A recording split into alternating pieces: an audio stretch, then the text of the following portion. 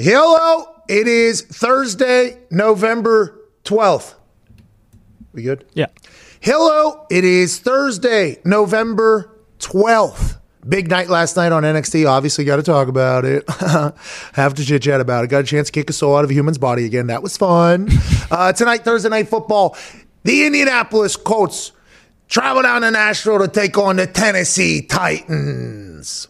Taylor Lewan will join us to talk about that. All right. Also on today's show, we have Steve Levy, Monday Night Football, and Mike Pereira. Holy shit, big show Thursday. Big show Thursday, baby. I got in about 1:30 last night. Feeling great. Can't wait for this conversation. Think you guys are going to enjoy this. Once again, if you like this show by the end of this thing, go ahead and be a friend, tell a friend. If not, just act like it never, ever happened. Let's get to it. Hey, also, Tom Brady tweeted me yesterday. No big deal. I'm an Aaron Rodgers guy. Everybody knows that. Everyone knows it. Tom Brady sent me some sunglasses. I liked them. He tweeted me. Shout out to him. Hey, thanks for the glasses, Tom. They're awesome. They are nice glasses. Thanks for the tweet, Tom. Awesome. Good guy. Maybe he'll come on the show someday. We'll see. We'll see. I mean, we got Aaron Rodgers Tuesdays already. Aaron Rodgers is our guy. Mm-hmm. But if Tom wants to come on every once in a while, we would welcome him with arms wide open. Let's get to the show.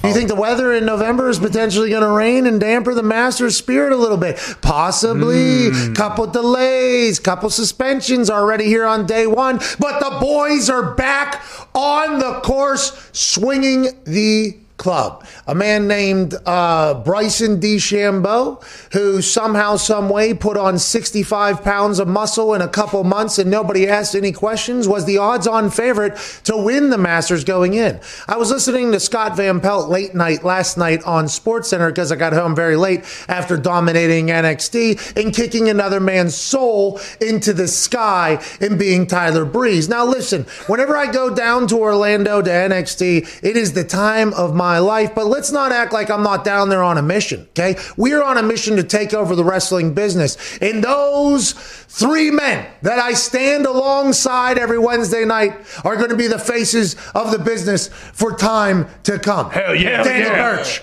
Oney Lorcan, Pete Dunne, myself taking over. A little man jumped, did a flip, and took me out last night. Thought I was going to die, but everything got made up for because his little ass got tossed through a table, which is awesome news. Anyways, last night when I got home late night after doing... Victory was so sweet, baby. Victory was so sweet. Obviously, Danny and Oni, for those that didn't watch, by the way, what are you doing? Okay, let's please watch USA Network Wednesday nights, 8 p.m. It is magical. I am telling you this, even if you are not a wrestling fan, know that it is magical. My mom is not a wrestling fan, and she's not always a fan of mine, to be honest with you. Wasn't for a long portion of my life. She is glued to the television on Wednesday nights because she said, you know, you've always been a little shit stir and now you get to do it. I'm like, thank you, mother. She's having a time of her life. But anyways, I'm having a time of my life as well. And it's only a matter of time before all of us probably have championships and titles and are just kind of walking around doing whatever the hell we want to do. Yep. That's kind of what we've been doing the last couple of weeks. Anyways, thank you to everybody that watched NXT last night. Late night last night, I was watching Scott Van Pelt and he was coming to us live from Augusta. And I think they put him in maybe the smallest room in the clubhouse. He was in what seemed to be a closet at that place. And I guess it wasn't a closet because they had 6 feet social distance or whatever because he had a golf expert in there. And I was listening to them talk, and they didn't even talk about the action at all. And I was very surprised. I was like, yo, that Western Michigan Toledo ending is one for the ages. I got a chance to watch it on the plane back home last night. Guy misses an extra point that would have put them down 3 for Western Michigan. They have to do an onside kick to get the ball back. Said guy that missed extra point was a massive part of that. Punter recovers the onside kick. They go down the field. They're down 4, have to score a touchdown if they want to beat Toledo. They march down the field. There's like 20 seconds left. They have a first and goal or first down in like the 15 or 14. They go to spike the ball, because the clock needs to stop. First and goal or first down. Quarterback fakes the spike, throws touchdown, game winner, Maction's awesome. The fake Spike Tutter to win the game is something that is talked about and fantasized about in football lore. And they actually did it last night on TV. It was magical. Shout out to Western Michigan pulling that off.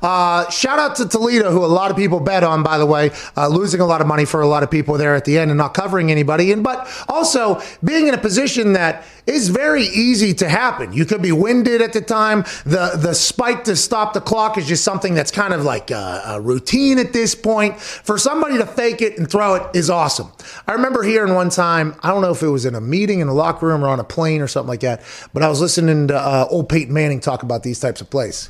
And Peyton always wanted to pull off the fake kneel, clock still running, jog to the locker room. Come on, guys. Telling the guys, like, let's get to the locker room, but hanging on to the ball and just jogging down the field as if he was going to the locker room after a fake kneel. The full acting, like we were talking about in the conversation I was a part of, everybody was talking about how everybody would have to act and like maybe even a couple guys unbutton their helmets and everything. Ooh. Like it was the conversation was maybe 15, 20 minutes long about how, okay, you got to be in the proper spot where you're facing towards where your locker room would be. So we started going through like stadiums in which that was possible. Our stadium was possible if we chose to defer and took the ball in the second aid. Like there was an entire conversation about it. Those types of situations are only dreamed about, fantasized about, because they're so hilarious, they're so awesome, and they never ever happen, it feels like. Last night, Western Michigan pulls off the unthinkable, the unbelievable, the unfathomable, the fairy tale-like play to win the goddamn game in some action. That was gorgeous. Okay, it was absolutely gorgeous to watch. Congrats to Western Michigan for pulling that off. Now, it was the second best thing on television, obviously following right behind another kick, right? Because the onside kick was awesome where the kicker or the punter recovered it. Kicked the guy's head off as well. So last night, good television. You did it. Yeah. I was watching Scott Van Pelt. They weren't talking about that at all. Okay, everything was Masters coverage. And for me, I'm a golf fan. Okay, I'll watch. If there's nothing else on, I'll watch. And if there's people I enjoy golfing, like for instance, if Tiger Woods is golfing, there's a good chance I'm going to watch, right? And if there's Brooks Koepka's golf, I'm going to go do it. Bubba Watson now, friend of the show. If he's doing something, I'm going to watch, right? So I'm watching for people, not the sport. I completely forgot this is like their Super Bowl that just got moved over to November. Yep. And it was being treated as such because I'm not sure the ratings will look anything like that today and tomorrow. I think going to be very good. The weekends could potentially be problematic. Now, 4 SEC games being postponed could potentially help the Masters, and maybe we should. Oh. No, I'm not going to say it. Did the Masters people?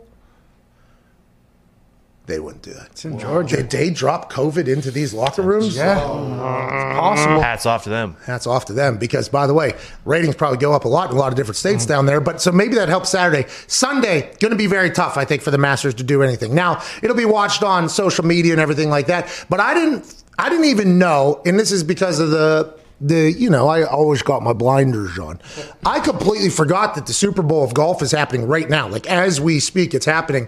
And last night, they were doing this entire conversation in this closet of Augusta. They were on location. Scott Van Pelt is so damn professional. He was literally sitting in a room that probably should have been on television, and he was just transitioning to Tom Rinaldi that was out on the course telling a story, and then he was talking to this guy. It was unbelievable trafficking of the show by Scott Van Pelt for where he was. And also a lot of information I got very quick. This guy that was talking, a little bit older man, looked like he'd been around the game a long time. He said since it's going to be wet, obviously, you need to look at the people that can carry the ball a long way to potentially do this. Like, for instance, Matt Wolf or whatever his name is, he's a guy that's been hot. A lot of people have been talking about, like, maybe he gets going. He gets the ball a long way, but a lot of it is run. Okay, so his is on the ground. Whenever you talk about, like, Bryson DeChambeau and these other big swingers, they carry a long way. So since the people who carry a long way, those are going to be the ones that succeed this weekend. So everybody thought that guy that put on 55 pounds just by drinking protein shakes and doing absolutely nothing else, since he carries the ball like 380, 400 yards,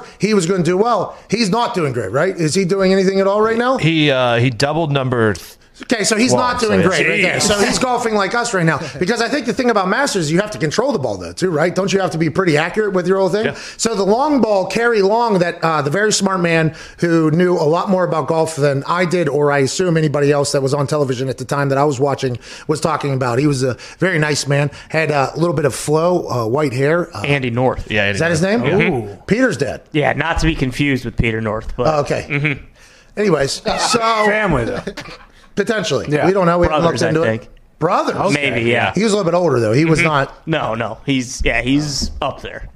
Anyways, so whenever he was breaking it all down, he said the long carry golfers are going to be the golfers.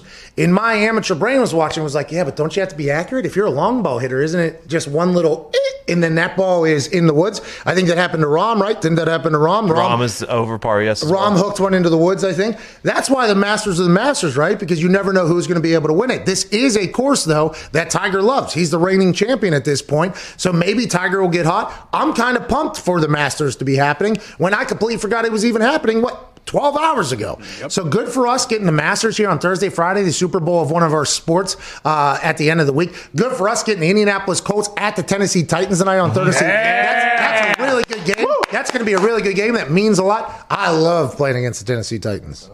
Listen, this morning, we went through a little Rolodex of footage of things that I've done against the Tennessee Titans and said about the Tennessee Titans in Nashville on the draft stage. I love the Colts-Titans rivalry, okay? I've had a lot of success in that one. Also, the Colts have. But last year, was there a turning of the page, a turning of the tide that this Titans team is for real? Colts go into Nashville tonight as a favorite. Wild, okay? Listen, I've watched every Colts game. That defense is for real, but any defense can be great. And then if Derrick Henry wants to have a night, there ain't nothing you can do. And the offense for the Indianapolis Colts, I don't think they have an identity yet. Happy birthday, Naheem Hines, by the way. Happy birthday. We remembered. A lot of people thought we'd forget. We remembered. And his sister. And his sister's twin sister. Happy birthday to her as well. There's a lot of things going on. And still remember that because that's the type of show we are, because we're thankful for that gymnast football player coming on the show. Parkour legend. Yes. Football player coming on the show. Parkour, Happy parkour. birthday, Naheem. Hey, Happy good luck birthday. tonight, Naheem. Probably good luck. watching. Good luck tonight. Probably Hope you're watching. not. Happy birthday, man. But they don't know what their offense is. I don't think the Colts understand what their offense is yet. Like every once in a while, it's a run-heavy game, and then Phil is able to go off the play action. Then they'll just throw the ball a bunch, and then that inevitably potentially leads to something terrible if an interception happens. So I don't know if anybody has a real read on the Indianapolis Colts offense. I think everybody has a real read on the Colts defense, which is that they're good at football, but are they good against a Derrick Henry-style offense? Nobody knows because there's only one Derrick Henry-style offense. I think tonight's game is going to be absolutely awesome. It's damn near a pick 'em. Colts being a favorite, a little bit interesting to me. We'll have Taylor Lewan joining us, though, in the third hour to talk about the game of the night. Can't wait to hear what he's thinking. That team has changed since he's gone on IR after tearing his ACL. Can't wait to chat with him about what's going on tonight in Nashville. In the second hour, we'll have Steve Levy, the mouth of Monday Night Football. Let's go. I like him a lot as a human, okay? Commentator, just learn him. I like him. I like him as that too, but I'm not like... I like him as a human a lot. I just want to let everybody know that. So whenever you listen to Steve Levy on Monday Night Football, know that he was dropped into probably a potentially impossible task. I mean, at that point. Because if you do recall the way they started, they had Herb Street and Fowler on the first Monday Night Football game. And then they put a three-man group, which everybody says is difficult. I don't think so at all, but it's always an excuse that other broadcasters make. I don't think it's that hard at all if you can just have a conversation with people, but it seems to be an excuse. But people who do it for a living say it's difficult. So three-man booth, never been together, and you have to follow Chris Fowler and Kirk Herbstreit. Plus, the last two booths for Monday Night Football haven't been very well received by the public. So he was being put in a position that was probably going to catch some shit regardless of how he did. And he has a much different style of calling a game than anybody else. So I think people, they kind of like, hey, this guy's our friend, this guy's our boy, like not supposed to be Monday Night Football guy. I think he's gotten better each week. I think he's going to continue to relish in that role. Now, does he love it? What has it been like for him? I'll be intrigued to hear that from his side of the thing, because it's awesome to get Monday Night Football. It's everybody's dream job, I'd assume. And Steve Levy, I think, was like a janitor at ESPN at one point. He's literally he's worked every single job there to like earn your stripes to get to this point. And I would assume that Monday Night Football is the pinnacle. I want to ask him what it's like when he gets to the top of the mountain. Is the view as good as you thought it was going to be? That is something I would like to ask, because he gets called the biggest game of the week, Monday Night Football, on ESPN, which is their only NFL game, right? So you're the only NFL commentator in the entire worldwide leader. And is it as good as you thought it was going to be? You see what happened the last couple of years, obviously, with the Jason Witten experiment, and then Booger and Joe. And by the way, they were hated by a lot of people. I don't know if that's fair or not. I mean, I got to commentate some games, and I got hated by a lot of people, so I think that's a tough position to be in. That's why you normally see just the ones that have been around for a long time remain there for a long time, because it's like, oh, these are the constant. Everybody's already got past their hatred for them. This is how it is, because anytime you go in to call a game, you're talking – if one team's doing something good, that means you must be burying the other team. So you hate that team. And then if that team does good, well, then you hate that team. As opposed to thinking you like both teams, normally fans say they hate both teams. And then if you speak a way that they don't love, well, they're going to hate that too. So I think I wonder if he knew all the things he was walking into. Mm-hmm. Hey, do you know you're walking into basically you're walking through Hell's Gate, right? Like, you are going to be fucked regardless here. Like, I wonder if he knew that, if he cares, if he notices, if he watches, if he listens, if he hears, or if he's so locked in because he's like, this is a dream job. Let's go ahead and make this as best as possible. I'll be excited to hear that. And in the first hour, I do believe, thank God, 8 minutes from now, we have our favorite rules expert from Fox Sports, Mike Pereira. Yeah! I can't wait to talk to Mike, dude. He's a champion. I don't know. So it's very obvious that Mike has a great relationship with refs, like the other refs. And we have been a show that I think have held refs accountable more so than any other show. Just because I think if you're a player or coach, you understand how important referees are. But also, I think we have been a show that shows a lot of respect for how hard and difficult being a ref is. I think I feel like I have fairly covered both sides of it. For instance, nobody would want to be a referee. I mean, I don't know why you'd want to be a referee. I have no idea why. Nobody's pulling for you, okay? Nobody's cheering for you. The only people that you're ever going to hear from are the people that you fucked over somehow with a bad call. We have technology that is, 700 to 800 times better and faster than your vision and have better. They are set up to fail, okay? The refs are set up to fail. Now, granted, there's some great referees out there that do a great job, and we haven't even got a chance to really talk about the pinpoint accuracy that I think we all just understand that they have whenever they throw a flag for a spot foul from like 30 yards away and they're like, oh yeah, it's right there. It's like, could he have been off by maybe, 10 yards maybe because he was so far away? No. Spot foul right there. They all have great arms. But normally they're going to fuck up. Normally, the entire world is going to see it in a better way than they did. And normally, you're going to hate them until the next week. And then, I hate this guy. Remember last time. It's just, I don't know why you'd want to be a ref. Obviously, need refs. Very thankful for refs. But there's some times where they make some decisions where you're like, come on.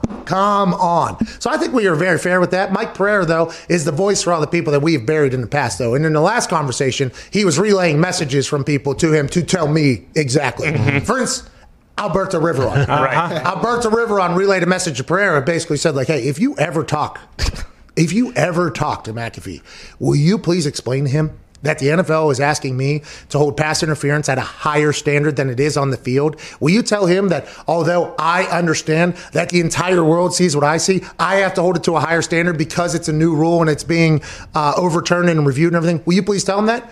Because last year, I don't know if you guys know this or not, if you're new to the show, there was like 10 to 15 rants about that pass interference review thing being a great concept, a great idea for football. And I know the old heads for football will say, no, we don't need more reviews. We need less reviews. It slows down the game and everything like that. Pass interference is 45, 50-yard penalties. They completely change games. Whether they're right or they're wrong, they are a big deal whenever you calculate in to who's winning and who's losing the game. So the fact that ref in New Orleans did not throw a flag whenever old buddy got speared whenever they were about to score. And the NFL was like, okay, now it's time, because I would assume there's a lot of coaches, a lot of players that have been like, hey, we have all this technology, but the biggest foul is pass interference. Is there any way we could use that to change that, because people's careers are ending because of it? Coaches are getting fired because of games being determined on this type of thing. Like, there's a lot that can happen whenever you're giving up 65-yard penalties, 70-yard penalties. Is there any way we can they go, okay, we'll do the review system. Last year they have the review, and for pass interference, I was singing its praises. Thank God. Let's just get somebody in there like the XFL review system that has the Xbox control, not the new Xbox, which I heard heard he's hard to get by. Oh, yeah. I heard it's pretty hard. Come on. It's hard to get. And the PS5, are you don't even try. It's hard to get. God. It's tough Don't to even get. try. Dude, the Xbox controller up in the goddamn suite, going through the play with a direct line to the referee, all being transparent on television, and the young person who's running the Xbox controller just going through it being like, yeah, see, it's down right here. Yeah, you got it wrong. Go ahead and just pick up that flag. That was awesome. The XFL got it right when it came to reviews. If they had something like that in place with the pass interference rule, I think it would have been just a home run, a match made in heaven, just better for everybody. Defensive backs would be appreciative of it. I think wide receivers would be appreciative of it. Coaches would be appreciative of it. It'd be efficient. But instead what happened, every time it went to review, it never got overturned. They made a mockery of the entire thing. So I automatically took it out on the guy that was making the decisions, Alberto Riveron, telling him, hey, Alberto, figure it the fuck out in there, okay? The entire world can see that it's a penalty. How can you not see a penalty? And I did that 10 to 15 times. And I thought that they were trying to sabotage the rule. I thought the refs were so upset about the rule happening and then being able to go review, like, this is our judgment call, basically, and they're taking it away. And Alberto Riveron was like, no, they're not doing it to the refs. That every single time he got it wrong, I thought he was doing it maliciously so that they would get it out of the game, and I thought it was something that could be good for the game. So I went after him.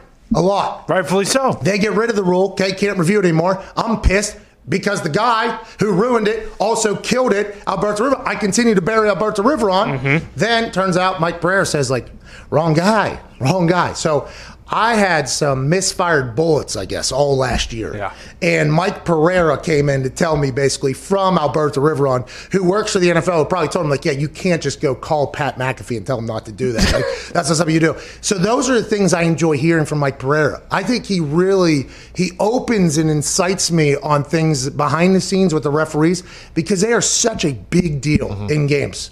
And I think fans, if a commentator actually talks about it, you'd realize that it's a lot bigger part than people could imagine. But most commentators, I think, just kind of have, at this point, accepted that some are bad, and they're just like, well, yeah, it's a holding call, let's move back. And then they show the review, and they're like, oh, I got that one a little bit wrong, but we'll move on. It's like, they're going to have to fucking punt here. They're not going to score here. They lost the possession because of that one bad call. Like, it is a much bigger deal than people give credit. And the NFL should pay the refs more money, too, by the way. They should be full-time and everything like that. All the boys here at Tone Diggs will be following Masters for us today, at Boston Connor, at Ty Schmidt. You were going to say something about the referees. Well, yeah, I was going to say credit to you for being man enough to say, hey, I may have been wrong. You know, not a lot of people would do that. Well, it's real. I think it's a real thing because that's my real feelings towards the rule. That's my real feelings towards how it was handled.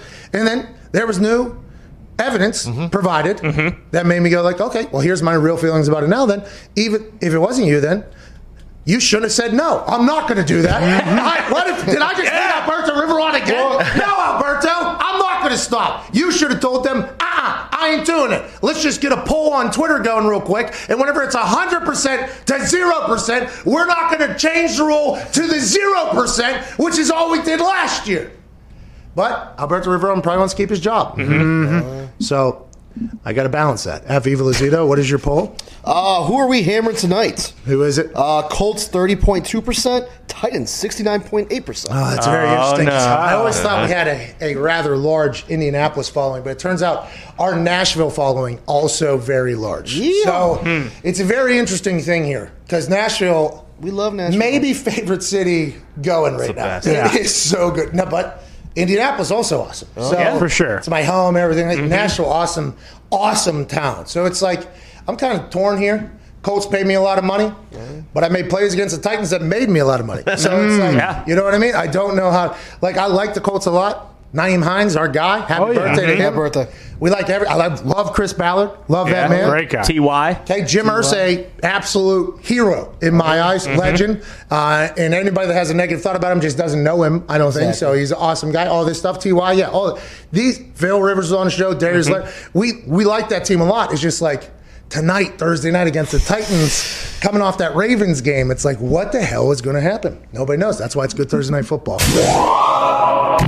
We're being joined now by a man who his presence has been missed greatly, I do believe, for a team that's playing tonight at home against the Indianapolis Colts. Consummate All-Pro, Pro Bowler, legend, host of Bussin' with the Boys podcast. Ladies and gentlemen, Taylor Lewan. Yeah! Woo! Thank you. How far out of surgery are you still on any? You still taking? Are you like fresh out of surgery, or are we a couple weeks out of this thing?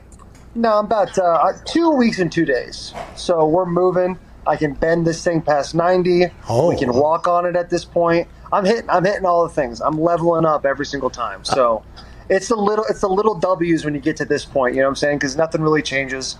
I don't know if AJ ever had an ACL or something like that, or you ever had a knee thing, but it's a pain in the ass. Yeah. Just to go take a piss in the morning. Like, I stopped drinking water at 6 p.m. so I don't have to get up in the morning or in the middle of the night and crutch my ass over to take a piss. It's awful. It's little things you take for granted. Taylor, I want to let you know that me and AJ have tried our best to explain to people that whenever you hear about professional athletes just getting surgery and then having rehab and then they come back and they're good and everybody's like, yeah, oh, he's getting surgery, they're getting surgery, they're getting surgery, they're getting surgery. That rehab part that you hear about, now granted, we're all I was mostly grossly overpaid to do my job, and we all get paid very lot or whatever. You know what I mean? Rehab sucks. Rehab absolutely sucks. It is painful. It is miserable. You're a great athlete. Obviously, you're in the NFL. You're trying to teach your knee how to walk again. It is a pain in the ass. So salute to you, sir, getting your ass back ready to maybe be able to take shits in the middle of the night again. Now let's talk about. I appreciate that. Let's talk about. That does mean a lot. Let's talk about Tennessee Titans. Tonight, big game, obviously. Colts have just absolutely dominated this entire rivalry for basically its entire existence. But it is a change and a turn of the tide here lately with your incredible leadership and the Tennessee Titans. What do you think happens tonight? How do you see the boys playing? I see the boys playing well. It's a short week. The boys do well on a short week. Vrabel does good with the boys on a short week. I did hear Will Compton did tell me that they had a walkthrough this morning. So all the players are super pissed off that they got to do a little extra game. So they might come out with a little fire today. They might come out with a little spice. I might get my ass in trouble for even saying that. But I'll tell you what. This rivalry, yes, for a long time the Colts have owned it. The blessings of Peyton Manning. The Andrew Lucks of the world, just a well-rounded franchise, and it's beautiful. It's a beautiful place to go. You guys have every steakhouse imaginable, every single franchise possible. There's a steakhouse in Indianapolis. You can go there and try every single kind of steak, and that's great. And after that, that's about all it has to give. And then the football team, and that's There's a minor league baseball team. But I'll tell you what, the Titans, I feel it. I feel it for the boys. I feel good for the boys today. I think it's going to go a long way. I'm excited. I'm excited to sit here, watch on my TV, prop my leg up, and hope to God I don't have to piss throughout the 3 hour football game. Taylor, you mentioned possibly getting in trouble for saying what they had a walkthrough this morning. I'm just curious, over your time there, you're an outspoken dude. You're not scared to give your opinion and act like, and be authentic. I think it's awesome. But also your coach. Be awesome. I've known Braves forever. Does he call you into his office every morning? Like how much interaction does he ever have to shut you down or tell you, hey man, like that's enough? I've actually had it from more coaches than Vrabel. I think here's what I think about Vrabel. He is a huge social media guy. He loves the attention. He loves all that stuff. On Bustin' with the Boys, we talk about all the time how Vrabel is probably our number one fan by far. He's always texting me and Will little snippets, little Twitter snippets, little Instagram snippets. But him and John especially, they do a good job of putting me in my place when I need to be put in my place. I have so much respect for the two of them. The way they've come in, changed the culture. He's my third coach since I've been in the league. And I've been on the same team, luckily, for the last 7 years. And by far the best culture I've ever been a part of. Vrabel does a great job. John brings the right guys in there so we can just keep going in the direction, the trajectory that we want to go. So I think there's, you know how it is when you play. Like, there's some things you want to say, but you don't say.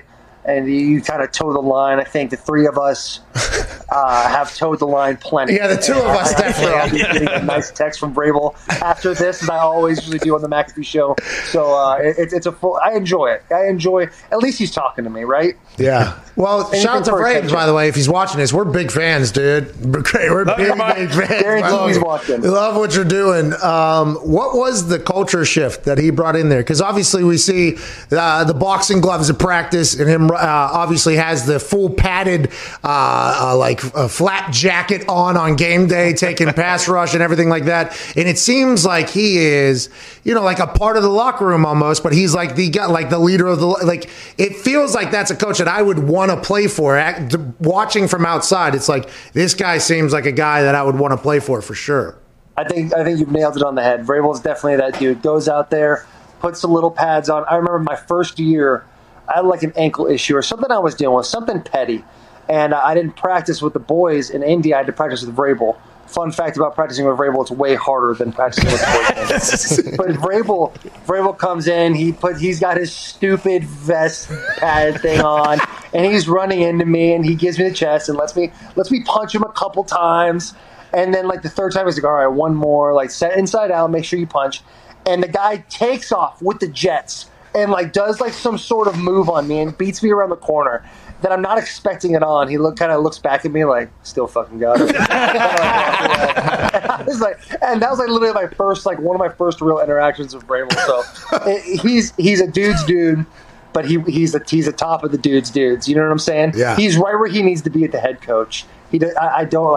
I can't imagine him in Houston listening to Bill O'Brien tell him what to do, because Vrabel is an alpha male. You know what I'm saying? I'm sure that got a little hairy once in a while. I know they're boys, but I'm sure it got hairy.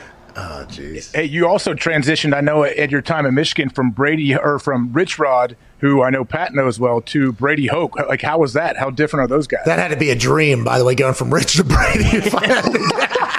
I'll tell you what, they were both. I'll give them both they were all right at best. I mean, Rich Rod came in, and the poor bastard didn't have a good sleep the whole time he was in Ann Arbor. I don't know if you guys know much about Michigan, but it's very much like, the Bo Schembechler, Lloyd Carr, like we need to do the old school stuff, run the ball, all that stuff. And that's great, but Rich Rod comes in, he runs a spread offense, he gets guys like Denard Robinson in there, really talented individuals, but the guy didn't have a fair shake with the boosters and all that from the beginning. Brady Hoke came in, who's like the Fred Flintstone of all the coaches. Like all he was missing was Barney Rubble. Like he was happy-go-lucky cat, dude. He was a nice, firm stomach on the boy. Had a good group of dudes, a big smile on his face always. Every Thursday before games, him and his wife would make pizza. And I told him I like chicken on pizza one time, and literally that might have been the end of our relationship. He absolutely hated the fact that I said I like chicken on pizza, but they were good dudes.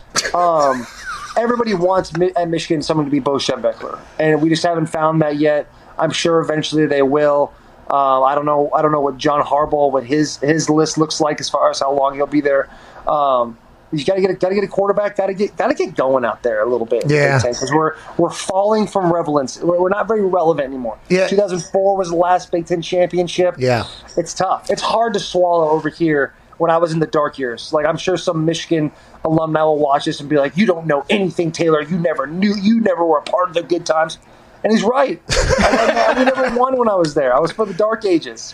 I was one tiny bright spot. I've been to Ann Arbor, though, and it is gorgeous. Like, I very much understand why people that went to Michigan act as if Michigan's better than everywhere else, because after going to Ann Arbor, it was like, this place is better than everywhere else. It was so nice. The athletic, that's why whenever people fail there, it's hard to believe, because there's a $500 million football facility that just got built. There's billionaires just stumbling out of bars at that place. Like, it is just, when you go to Ann Arbor, it's a different place. Everybody's very nice to me there. It was awesome. And then you see like the failures. It's like, well, can they win? Like, why can't they get it figured out? And hopefully they'll be able to. Who knows? Because Ohio. And they got Jordan too. They got great sponsors. It's not like they're Adidas. When I was there, we were Adidas. Not great. But you got Jordan now, the first school to ever be sponsored by Jordan.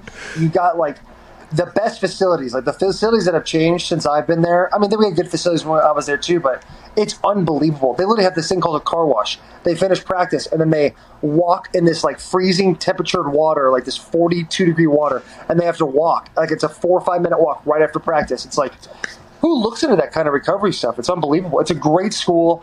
The town is unbelievable. It revolves around the football team. If you want to go play big-time football and you want to be known and loved and cherished, Ann Arbor's the place to do it. I just don't know.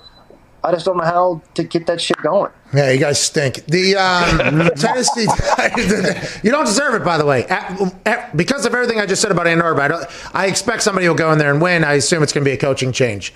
You watch the NFL now. Are you watching full Sundays now when you're at home? Obviously, you're glued. I can't. It's too heartbreaking to go out there and watch. And it's unbelievable to watch these dudes.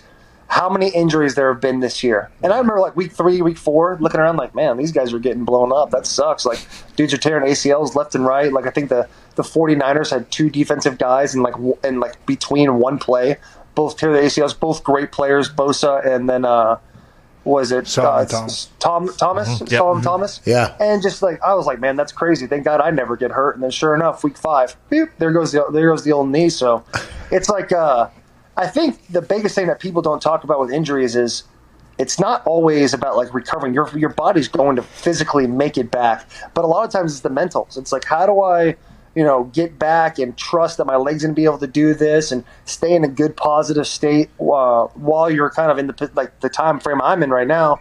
That 2 to 6 weeks where you're not really be able to walk, you can't really do much. I got 2 kids running around the house. My poor wife, I feel so bad for her.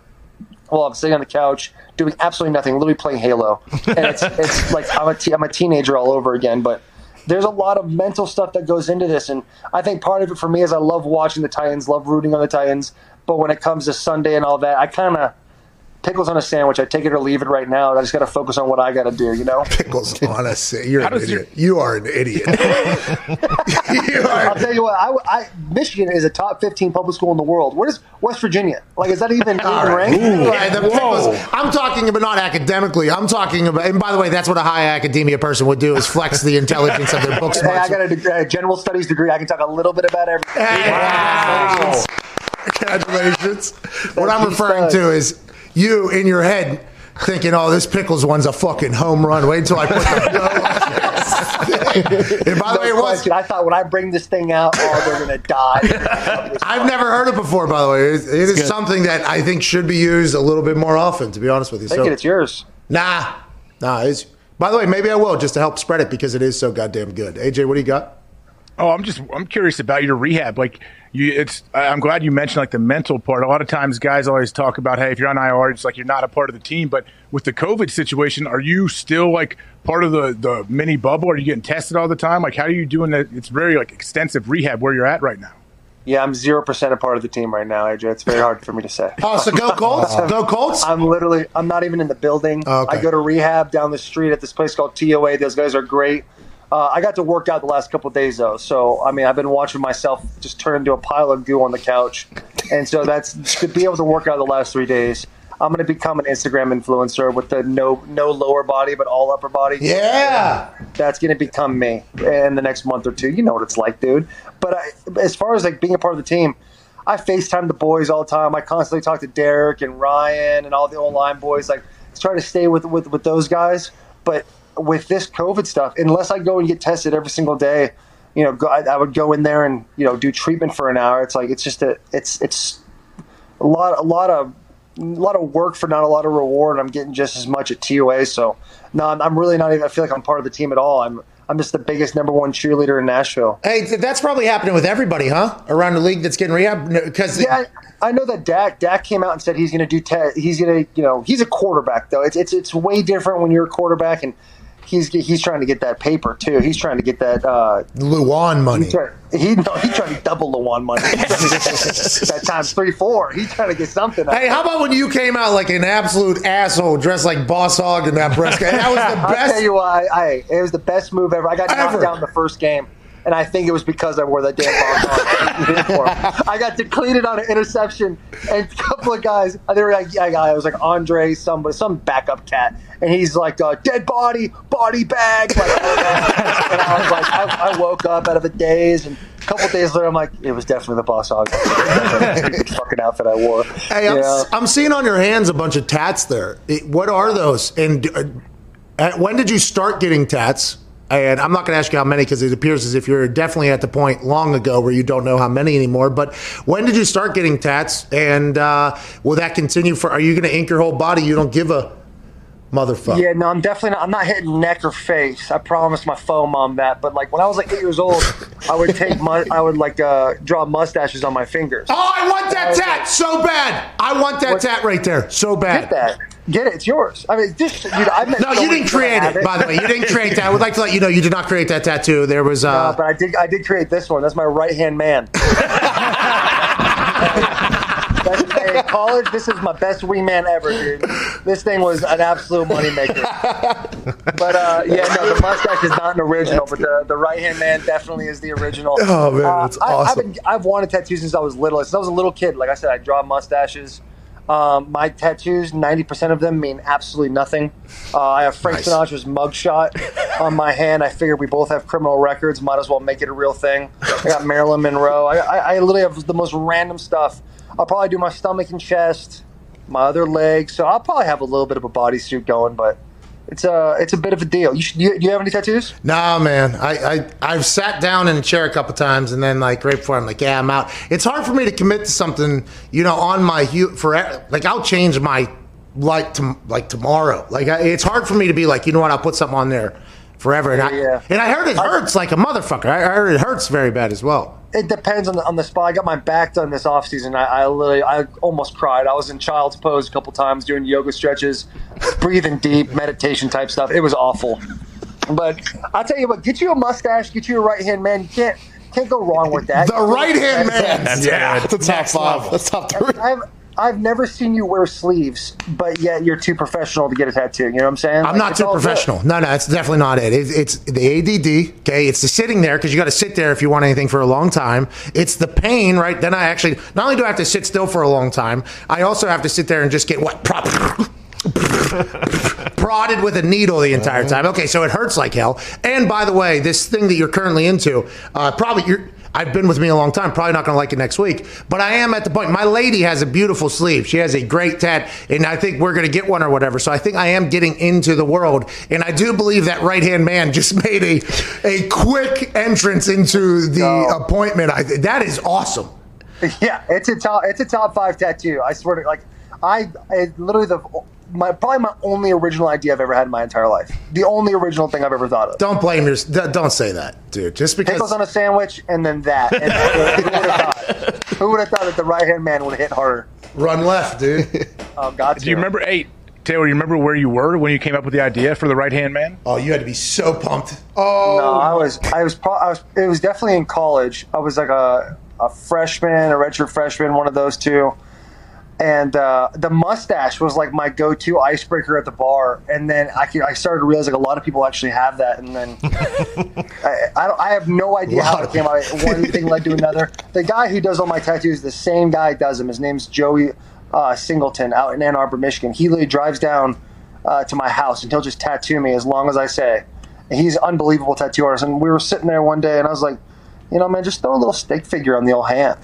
Call it the right-hand man. And I think that's really how fast it kind of happened. I just put things on my body and expect me to like them 10 years later. Hey, it's smart. And by the way, they all look nice, so you got to do that. If you're a person who maybe isn't going to dive, they say everybody gets addicted to it. You rarely see one person that, maybe the old classic person that's part of the barbed wire tribe. Mm-hmm. You know what I mean? That's like back in the 90s, yeah. Yeah, like that's their only tat. It's like, well, you could have potentially just go ahead and denounce yourself from that tribe and kind of went over it, but you're doing your own I got some tribal in my left arm, and I'm getting it removed right now. That's way worse than a tattoo. Way worse. The Hawaiian stuff? That's one that I want. No, it's the wannabe Jake Long. It's awful, dude. It's such a bad move. I got it when I was 77 at Michigan. Jake Long was just the number 1 pick, and I was like, I got it, dude. I got to do that. I got to do the tribal also. Got the tribal. Absolutely hate it now. Jake Long. Did Jake Long have a great... Where's Jake Long at right now? Do you know?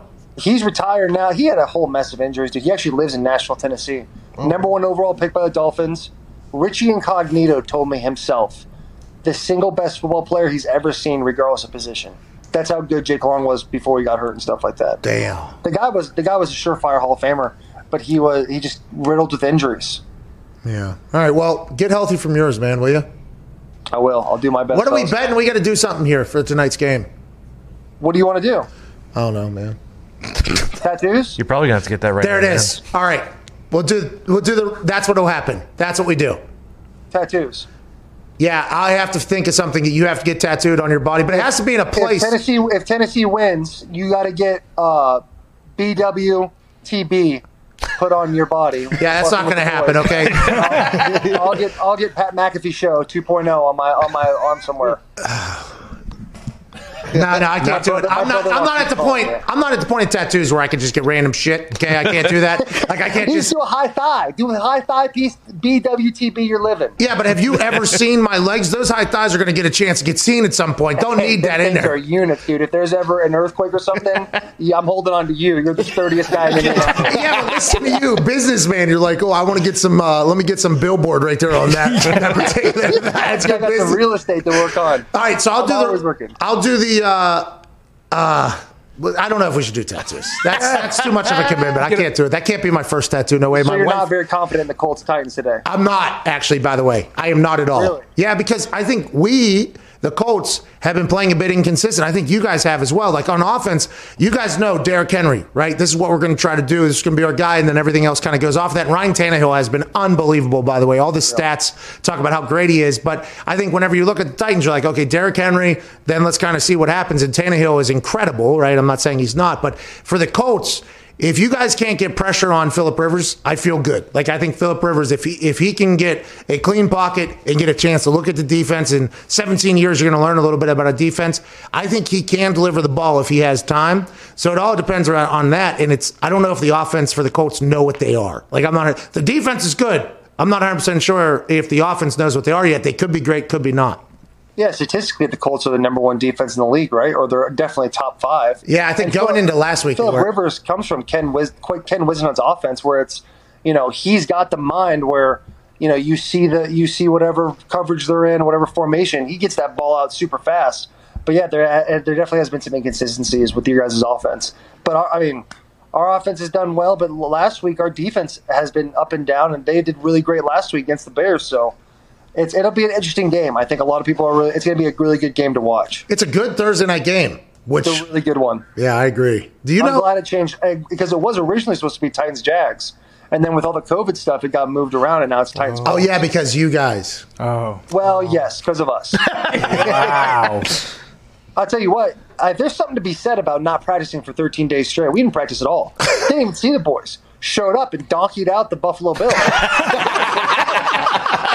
They're an unbelievable football team. Very good. I think it was just like, I remember we went into that game, and it was like, hey boys, I guess we're going to find out. I guess we're going to see how good we are. And then, dude, it was awesome. It was like one of my favorite wins to be a part of.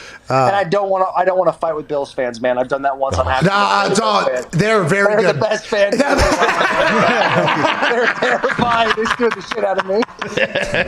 Ladies and gentlemen, all right, we got to figure it out. We'll figure it out on social what's going to happen. I can't get my first tattoo will have to be with my wife, I think, because she's a big tattoo person as well. Perfect. So I'm saving my future. I've said what I would do, but if you don't like that, obviously don't just tweet me. Tweet the boys. All right, dude. See you, man. Hey, so sorry to interrupt, but I want to let you know that nobody listening to this show is sleeping on Arby's. Not anymore. No way. The sandwiches are made fresh to order every day. They're brisket, slow roasted for 13 hours. I literally just got done eating 2 of them. Yep. Now I'm doing keto, so I take the bread off, obviously. And Arby's is not out here saying like, hey, we are a keto-friendly thing or anything like that. But I am in the middle of ketosis. So right. I take the bread off. I had smoked brisket, bacon, cheddar cheese on there. Oh. And now that I'm learning that this brisket was roasted for 13 hours, it makes sense because it is the greatest goddamn sandwich that you will ever taste in the fast food department. Well, and credit to you because the onion bun, whatever bun they're using, that's one of the best parts of the sandwich. See, so I'm not even experiencing that. You're really not. It is so goddamn good. But they didn't stop there. What's the best part about Thanksgiving, Ty? Turkey, leftovers. Bingo, leftovers. Arby said, you know what? We got this meat thing down pretty good. How about we change the game this Thanksgiving? No more having any of your dumbass friends burn the house down frying turkey. No. Arby's would like to introduce to you the Deep Fried Turkey Club. We're talking deep fried turkey breast. It tastes delicious. We're talking natural cheddar cheese. How you doing? Pepper bacon. What's going on?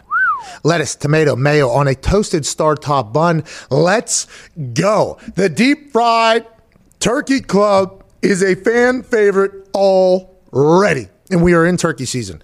The smoked brisket, I have smokehouse brisket. I have literally every single day. It is unbelievable. It makes no sense how good it is. And there was once a narrative that Arby's isn't great for some reason. And that was coming from people, I think, who maybe didn't grow up in towns that had Arby's. And by the way, if you grew up in a town that didn't have Arby's, I already know enough about you. So I don't need to hear it. That's exactly right. Don't need to hear it.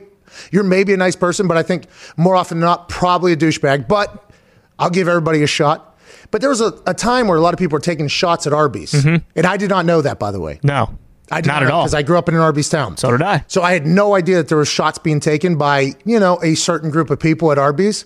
Let me tell you this. If you eat Arby's, you should be proud that you eat Arby's. Absolutely. I mean, really, all that stuff is just propaganda. That's what you begin to learn. Oh, okay, propaganda against Arby's. And, I live in my own little world. I think we all know that now at this point. I've never seen a Disney movie. I don't really know much about anything outside of the world that I'm in or whatever. Sure. I did not know that there was anybody saying anything negative about Arby's because I didn't even know it was possible. Me neither. So I'm very thankful for this Arby's partnership. And I'm very thankful that we, not just you and me, Tom, talking about the people listening, can change the bullshit narrative that Arby's isn't the greatest fast food out there. It is. It's about time. The menu is so deep. So deep. So many items there. I mean, you go over the appetizers, the mott sticks, everybody's talking about being absolutely fantastic. Potato cakes. Oh, my God, the potato cakes are next level. Curly's, loaded Curly's. Oh, you put some cheese in there. I mean, and then the sandwiches, obviously, the roast beef is second to none. But then you go through the entire menu. There's a market fresh menu. There's gyros, which are also called gyros in most towns, I think, that would eat the gyros. And then there's so many. There's buffalo chicken. There's chicken bacon Swiss. There's so many things there. And then the desserts, next level as well. So I am very proud that I grew up on Arby's. And I think everybody else should be pumped that they eat Arby's as well because it is the greatest fast food out there. And anybody that's saying anything differently is either a massive douche or has never had Arby's in their entire life. Yep, those are the only two options. Get your deep fried turkey club today. And you can enter promo code MEATS, MEATS, for free delivery on orders of $15 or more on DoorDash because Arby's can now be delivered to your door. That's MEATS, as in we have the meats. Meats, MEATS, for free delivery on orders of $15 or more on DoorDash. Shout out to Arby's. We appreciate the hell out of you. Thank you for everything you've done for me, my family, my town, my life. And now that we're partners, let's fucking go. Also, by tonight at midnight, if you eat at Arby's today, use the hashtag Arby's is great, and you can win a one-of-a-kind custom meat sweatsuit that Zito has worn for the last week and a half, autographed by everybody in the office. We'll pick one winner. Use the hashtag Arby's is great with no apostrophes or anything like that on either Twitter or Instagram. Take a picture of yourself eating and be proud that you eat Arby's because Arby's is great. I'm pumped about this one. I mean, I've worn it like a badge of honor for years now, and it's nice to be able to really kind of put that on the front of the lapel finally. So people have been going back through my Twitter account to see if I've ever talked about Arby's before. Go ahead and do it. Do it. I got receipts. I am literally an Arby's guy, and I'm very thankful that a big-ass company like Arby's has come in and been like, hey, we want to do business with you. What do you want to do? Whatever you want to do. You got it, Arby's. Let's go. They're so good, dude. Arby's is the best. So good. That brisket is stupid. I mean, it really doesn't make sense that it comes from a fast food chain. Anyways, back to the show. And a man to tell us whether or not we have been fair or balanced in his eyes or his friend's eyes, joining us, the greatest football rules expert going from Fox, ladies and gentlemen, Mike Pereira. Whoa. Where the hell are you right now? Where are you? Well, I'm on the Strand in Manhattan Beach. I mean, I'm getting ready to go in to be the rules analyst for the Titans and in the Colts tonight, and I'm just like chilling out, getting ready. That's from officiating. That place that you're at. Is that a home of yours, or are you staying in a hotel right now? No, I'm at a home on the Strand. Throw those flags, baby! If this was being paid for by the officiating department, I'd be at the Holiday Inn Express. I work for Fox now. I work for Fox, Fox. Which, by the way, I do think is problematic because all the networks, they hire up all the great refs. All of them. Now, I'm not saying that there isn't any new up-and-coming great refs, but whenever it feels like a ref is really like you have a lot of trust and respect and like how they go about, the flow of games and communicating with players, normally those ones gone. See you later. Yep. See you later. You, gone. Sterator, gone. Blandino, gone. It's just like everybody kind of gets plucked out of there, and I'll tell you what, the game suffers from it, but there is hopefully that next generation that can take over.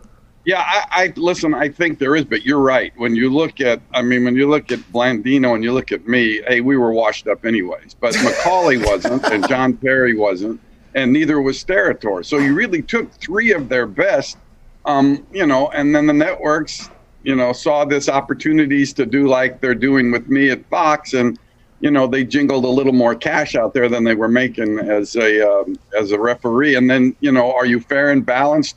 Yeah, you're balanced, all right, but the teeter-totter's kind of going this way. Come on! Goodness gracious. No. So why would you take all that heat when you can come and live on the beach in Manhattan Beach?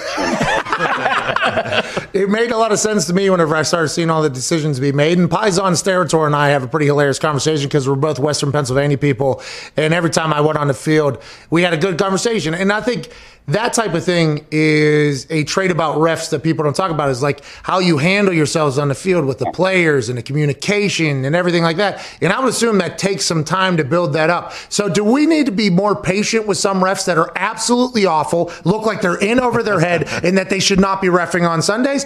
Or should we call it how it is and be like, hey, come on, this is the NFL now, let's get it going? Because there are some that are terrible. I love that fair and balanced approach, right? Look at, I said like this year, this was the worst year ever for an official, going in without any preparation, going in without any preseason, going in without any in-person clinic. 11 brand new officials that had never worked a regular season NFL game before.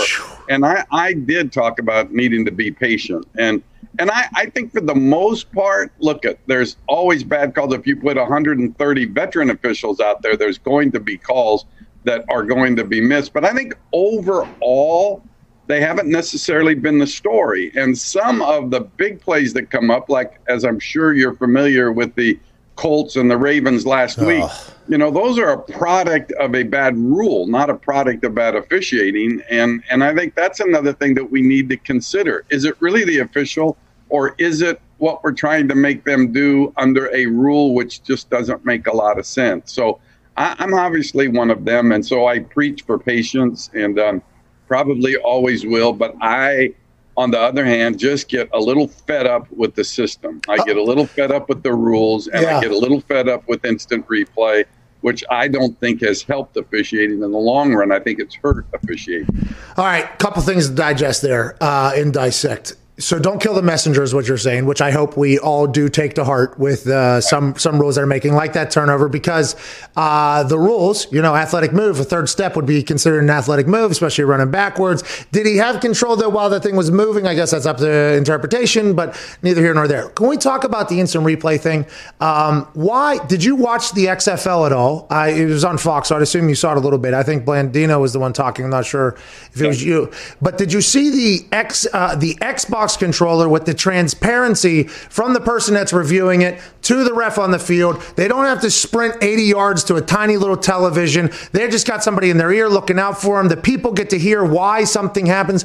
Don't you think like that should just be something that's instituted? It's efficient. Everybody knows why a call was made, and it puts a ref in a much better spot. It gives them a little bit of a cushion to make the inevitable mistake. And why won't the NFL do it, you think?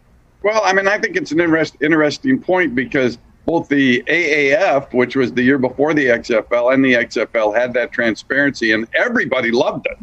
They loved kind of going behind the curtain and seeing who was making the decision, how he was making the decision. And, that's another thing with the refs. The replay decisions are being made in the NFL now in New York. And so when a replay decision is made that people don't agree with, who catches the heat? It's the actual officials that catch the heat. even though they basically have very little to do with the decision. Hey, not here. I'd like to see Not here. I'd like to see it more transparent. I would love to see it more transparent. And I think people would enjoy it more. You know, if you're in a stadium now, you can actually watch the feed, that replay feed, that what the referee is looking at when he's looking this year under the hood. You can watch it in the stadium, but television, we don't get that opportunity to do. And I think it would be interesting, and they should be transparent. Look, you know, replay, I've always said, is just another judgment. It's another human judgment that is made. So be a little clear, kind of understand why, and listen. And I think it would be great. I think it'd be great television. I think it'd be great for the game. Mike, I think you have a very heavy voice in this world. I think what you just said there is awesome for the game. Thank you for saying that. And, you know, it's nice to hear that the refs are also on board with that, because I thought maybe the refs were the ones saying, no, we don't want that. But it's nice to hear that the refs would be like, yeah, let's do that. How do you think, and by the way, I would like to let you know, this show, we don't blame the on-field ref. No, we went right at Alberto Riveron, but we learned that was not the right thing to do, by the way, from you so early. You take all your ire to Cuba. That's what you do. No. We love Cuba. Oh, we love Cuba. What do you say about Cuba? You say Alberto. There's Al Riveron again. We all heard it before, Mike. But I learned that I was wrong in judging Al, because he was being held to a higher standard for the review for pass interference. So I have openly admitted numerous times that I was wrong all last year while burying that man for making mistakes. And I apologize. I mean, he's got thick skin. He's a ref. Tell him I apologize if you talk to him again. Have you felt as if the refs have done a good job this year? It feels like at the beginning of the season, a lot less calls. Everybody was loving it. I think you were even on the show. We're like, hey, we're loving this. A lot less calls. Now, granted, I don't know if offensive linemen or defensive linemen are loving it. I don't know if players are loving it. It seems like they've kind of picked up the totals of flags being called. But how do you feel they're doing? And aside from that turnover, what is the one you think that has been the biggest kind of ripple effect in the NFL this year that a ref has done? Well, I mean, you know, to me, we're back to the catch, no catch situation, which I think is, again, taking it out of the hands of officiating and put it into replay. And they look at a different standard, a different speed. They slow everything down. And trust me, if you slow things down, everything looks like a catch, even if the receiver only has an instance of just a flash of control. You can make it look like a catch. And so I don't like that. But overall, you know, listen, the number of penalties are still down, which I think is a good thing. The defensive linemen like it? No, because the offensive holding calls are way down. Does that mean that linemen are probably holding less? No, I don't think that. But the officials are trying to, not call it if it doesn't have a direct impact on the play. Smart. So I like it. I mean, I like it, and I think they've done a good job. And the number of articles that I have read beating up officials this year is down from past Hey, that's good news. I think that's a good thing. We're getting a lot of points, and overall, you know, I think too that there's bigger issues in the game right now. You know, when you talk about COVID and how the league is dealing with all that stuff, and how are the officials dealing with that? They've had one or two that have tested positive and had to be replaced, and it's a tough season, and for what they're facing, I think through the first half of the season, they're doing a pretty damn good job. That nobody thinks about the refs' COVID protocols. Do they have to lock down in a city 2 days before? If they get tested for a Sunday game, they get tested at home on Thursday, and then when they get to their hotel, they're tested at the hotel. There's no meetings together. There's no meals together. They're all in obviously separate rooms. And then when they go to the stadium in separate vehicles, then they got to go dress. They don't even dress together in the locker room. Hey, that's tough, right? They have to wear masks on the field. I mean, it's like they got an electronic whistle, which, you know, is not very loud. So for kickers like you probably wouldn't hear it, and you'd go blow somebody up late. Yeah. You know. Don't throw a flag. I couldn't hear that thing. So, but I think they have done pretty well. I agree with you. Tone, what do you got? Mike, friend of the show, former Cleveland Browns GM Michael Lombardi has told us stories about giving you calls. Pat has told stories about belief calling Dean Blandino. Do you have any favorite stories about people calling you to bitch about calls? Well, I think you have about an hour. I think probably my favorite one was Jim Mora when he was, excuse me, with the Seahawks. He kind of a volatile guy anyways, but I used to get calls from coaches on Mondays and then as we got better communication, some came in like on Sunday night, but Mora capped them all because Mora was upset with a pass interference call and a replay decision in the first half of one of his games in Seattle. At halftime, as I was with a piece of cold pizza, he called me and just railed on me about the pass interference call and the replay decision. And I'm like, no, coaches, you only got 12 minutes. You got a 12-minute break. And I said, Jim, don't you think you ought to go make a couple adjustments? Don't you tell me how to coach. 27-3, and you're calling me? Oh my God! And yelling at me. That probably was my favorite call. And when I see him, we always laugh about that. I bet you his reaction was, "Oh, don't you tell me how to coach, okay? You just figure out how to tell your refs how to fix it." That is, oh my God! I wish I could. It was easy for me to say, why are you calling me? Why don't you focus more on some adjustments since you're down 27-3? I'd have never said that if I was in the same room with him. But he was and I was all the way in New York, so I was basically safe. That's awesome. Good, Connor. Hey, Mike, some guys come out of college like Andrew Luck, Peyton Manning, and Trevor Lawrence seems to be one of these guys who you just know is going to be a guy. For refereeing, are there any guys in the pipeline that you just know are destined for a gold whistle, or do you have to wait until they're actually on the field? Yeah, what hockey league kid is doing something right now? Yeah, I've been gone now for basically 11 years, and I know that what they're doing in preparation for the referee to go to the referee position is better. But to me, I looked at, there are certain guys that I looked at that when I saw in college, even if it wasn't in the referee position, I felt that they had it. John Perry being one of them. I love John. I actually made John Perry a referee in NFL Europe when we just brought him in from the Big Ten, and I knew it. I knew it. And here's a guy that worked 3 Super Bowls and, to me, knew how to communicate. He knew how to talk to coaches, and so I felt like that he was one of the best that I brought in. But you're getting some young guys like right now, and that we brought in, that the league has brought in, that I think are going to be good. I think they're going to be steady. And I don't think I really look for superstars. I really don't. I really just want consistency in the referee position. I want the way they present the game to be consistent. I want their calls to be consistent. And I think that's most important to me. But right now, I say in the referee position, we're pretty good. I'd like them to also turn off their microphone when they blow their whistle. That'd be something, if we could look into that, that'd be great. That's a good one, though. I like blowing up the people. You get your attention really fast when you do that. I like them to turn off their microphone when they already thought they had turned off their microphone. Yeah. I've heard some outlandish things that we get to hear, and maybe most people don't. But there's been some outlandish things. Even once, I think about a coach's wife that went out. Whoa. Hey, little hot mic situation. Very nice, by the way. Yeah, very nice. Obviously, she's a coach's wife. She has to be an absolute saint. The couple things about your answer right there. Whenever you talk about John Perry, I'm a big John guy, by the way, big fan of it. He and I had hilarious verbal jousts during games. I thought he spotted me like 5 yards short on a punt in the first quarter. And boy, third quarter, I go out for my second punt, and I had not forgotten about it with John.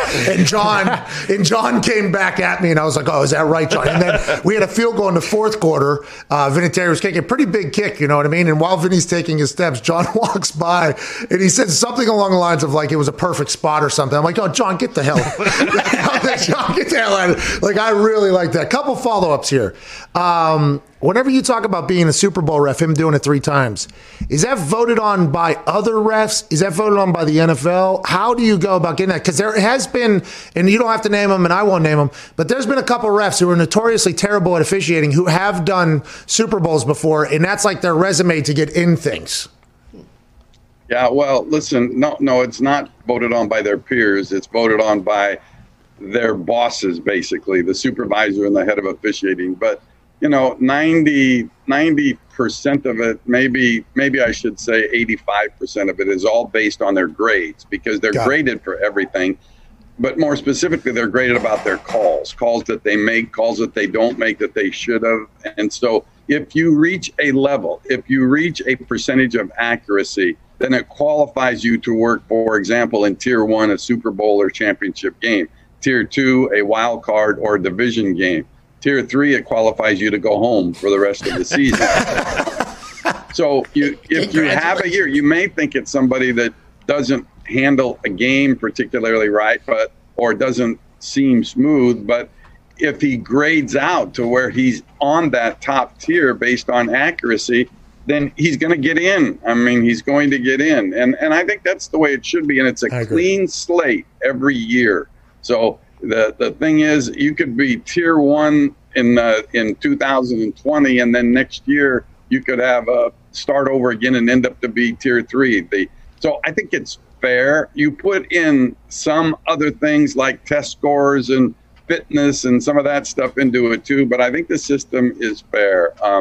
The only thing I would say about the tiers is, people say that they don't hold the people accountable. They don't hold refs accountable. Yeah, they do. Oh, okay. And like that Tier 3 thing, anybody can have a bad year and finish on the bottom tier. But if it's like you finish 2 years in the Tier 3 thing, adios amigo, you are gone. And that's one reason why there was a substantial turnover this year. New administration and Walt Anderson and Perry Fuel basically taken over, along with some difficulties from last year, and 11 new officials. That's a huge number. It's like a kicker. You shank 3 in a row, and you're going to be on the bench. Walt, I don't know how Walt gets that you never did that. I don't know how Walt gets that gig. I don't know how but we don't have to talk about it. Walt and I have history, too, and it's not a good one like me and John. He actually pointed at me and said, I'm calling it on 1, and then walked away and made the call, and I'm like, oh, fuck you, Walt. How about that? Don't you think that ref... was the only time I didn't downgrade him for saying something bad. Hey, don't you think refs should have a Pro Bowl vote? I do, personally. I think refs should have more of a say in the Pro Bowl vote than almost anybody, because you guys literally get to be on the field, watch things happen. You get to watch how players handle themselves on the field, by the way. I believe that refs should have a say in the Pro Bowl voting if they want Pro Bowl to actually get it right every single time, because I think that would be, if you talk about bias and you talk about those types of things, if you get, I don't care anyone, Alex Kemp, who said, man, I had a great quarterback. I really loved Jimmy Garoppolo's year, for example. And then, so I'm voting for Garoppolo, but then he didn't work 4 or 5 of the other quarterbacks in the league. So I think that would be difficult. Plus, I'd hate to think that, you'd vote for a quarterback and you'd vote for a Tom Brady, and then people would find out, and then they accuse you of favoring Tom Brady. So I'd like to keep the refs, and I think we're safe to say, it's like, what are we going to do? We're going to have them vote for the best kicker? I mean, they're not football. They're not necessarily football people. They don't know the X and O's, and so as well as they probably should. So that's one thing I might disagree with you on. Not many things. I agree, Mike. Hey, that's why great brains here, pal. Great brains. And that is, by the way, completely debunked my theory that I've had for like 5-10 years that refs should have a vote, by the way, because of usually my relationship with refs. I think I was always like, it feels like these refs know what the hell they're talking about. Because I'd get shit talked to me if it wasn't a good ball. And if it was a good ball, it was always like, oh, while jogging by me, ooh, good one. It was like always a very... That's why I talk about refs so much, because I think I've had so much interactions with them. What do you got, Ty? Mike, given that there has been a lot of turnover with these refs and a lot of guys are finding themselves in that third tier, do you see a situation in the future or near future where we have another replacement ref situation? No, they just signed a new agreement, and so they're good through, I think it's 2025, and I think also that the league doesn't want to do that. I mean, they see what happens. It was a disaster the last time it happened. And, I think that, in my opinion, what the officials gets a fair deal now. I think it's fair for what they do. I'd never argue if I felt like they deserved more, or if they asked for more. When you look at what they make versus players make and all that kind of stuff, but I think it's a fair deal. And there's out of every one of those refs, there's not a one of them that don't love what they're doing. They love this. I mean, they started officiating in Pee Wee football just to maybe get this opportunity, and they don't want to be locked out, and they don't want to go on strike. So hopefully this will not happen again. And I'll tell you, if it does, I would have to say that that'll be my last year at Fox, because I don't want to go through that again. Oh, well, we hope that's not the case, because we love you on television, man. Yeah, but I want to spend more time here at the beach, I mean, maybe that's why I can't quit, because Fox is paying the bill for Yeah. Well, you deserve it, by the way. I want to let you know that. And who's the crew tonight, and what should we expect here as we wrap up this conversation that has been very... I think I saw Alex Kemp, I think, is the referee, if I'm not mistaken. I haven't paid much attention because this week it was our charity foundation golf tournament for our Battlefields golf fields. Here we go. Hey, badass man. We appreciate you. Enormously successful. We give scholarships to veterans and active service members to become officials in their community. Here we go. So I focused on that, and basically we had it Monday, and it was a lot of work, but it was tremendously successful with a great group of people that showed up. And so I'll kind of get ready. I'm going to actually, to prepare for tonight, I'm going to pull out the rule book. I'm going to get my beach chair, and I'm going to go out into the beach, and I'll do a little studying on the beach. Yeah, like the Bible, you just open it up. Today we're reading Pass Interference Clause 4. Please turn your Bibles. Blah, blah, blah, blah. That's awesome. We appreciate you, Mike. Catchability here. Mike Pereira. Joining us now, probably man who feels the exact same way. Play-by-play commentator for Monday Night Football, formerly Sports Center. He also calls the Bahama Bowl, I believe, every single year. He's the official voice of that. He was in the XFL. I think at one point he was potentially writing scripts for people at ESPN or something like that. Feels like this guy has been at ESPN throughout most of our lives. Ladies and gentlemen, Steve Levy. Hey, Pat, how you doing? How you and the fellas doing? Hey, we're great, especially after we just heard that Tiger Woods is 3 under through 7, almost just dunked one at 16. I mean, good things are happening at the Masters already pretty early. Very good for all the golf people out there, yes. Are you a golf person? You know what? Not really. No! I know, it's weird, and it's like I'm like the only guy who's not, right? I love all sports. I was never bitten by the bug, and if you watch... all those years of Sports Center, bud, right? If you watch closely, I've never done any of the golf highlights. Butcher Gross, Anderson, Van Pelt, Kenny Mayne. I've always sort of pushed golf and tennis. I joke, hey, no country club sports. I'm a stick and ball kind of guy. And, it was just never my thing. I appreciate it. I'd like to go to the Masters one day and check it out as the event, but just not my thing. To be completely transparent, I opened the show with saying that I completely forgot that the Masters were even happening this morning until last night. I was watching Scott Van Pelt, and they put him in a closet down in Augusta to do Sports Center from. Right. And it was, I learned as much as I possibly could from SVP and who's the old guy, Peter North's dad? Yeah, Andy North. Andy North. They had an entire... You all right, Steve? Take it easy, pal. But they had like a 30-minute run there where I learned everything. And I completely forgot it happened. It's November, okay? We're football humans. This is just kind of the way this thing goes. But Tiger's in it, so that means everybody's in it, including Steve Levy, I would assume. But let's talk about the football world. When you got the Monday Night Football gig, I was so happy for you. Like, genuine, legitimate happiness for you. Because how long have you been at ESPN? In my 28th year. So what did you start out doing 28 years ago? So back in the day, there was no ESPN2 even. There was no ESPN radio. There was, no .com. It was only Sports Center. And so back in those days, there was no, sit around 6 months and watch everybody.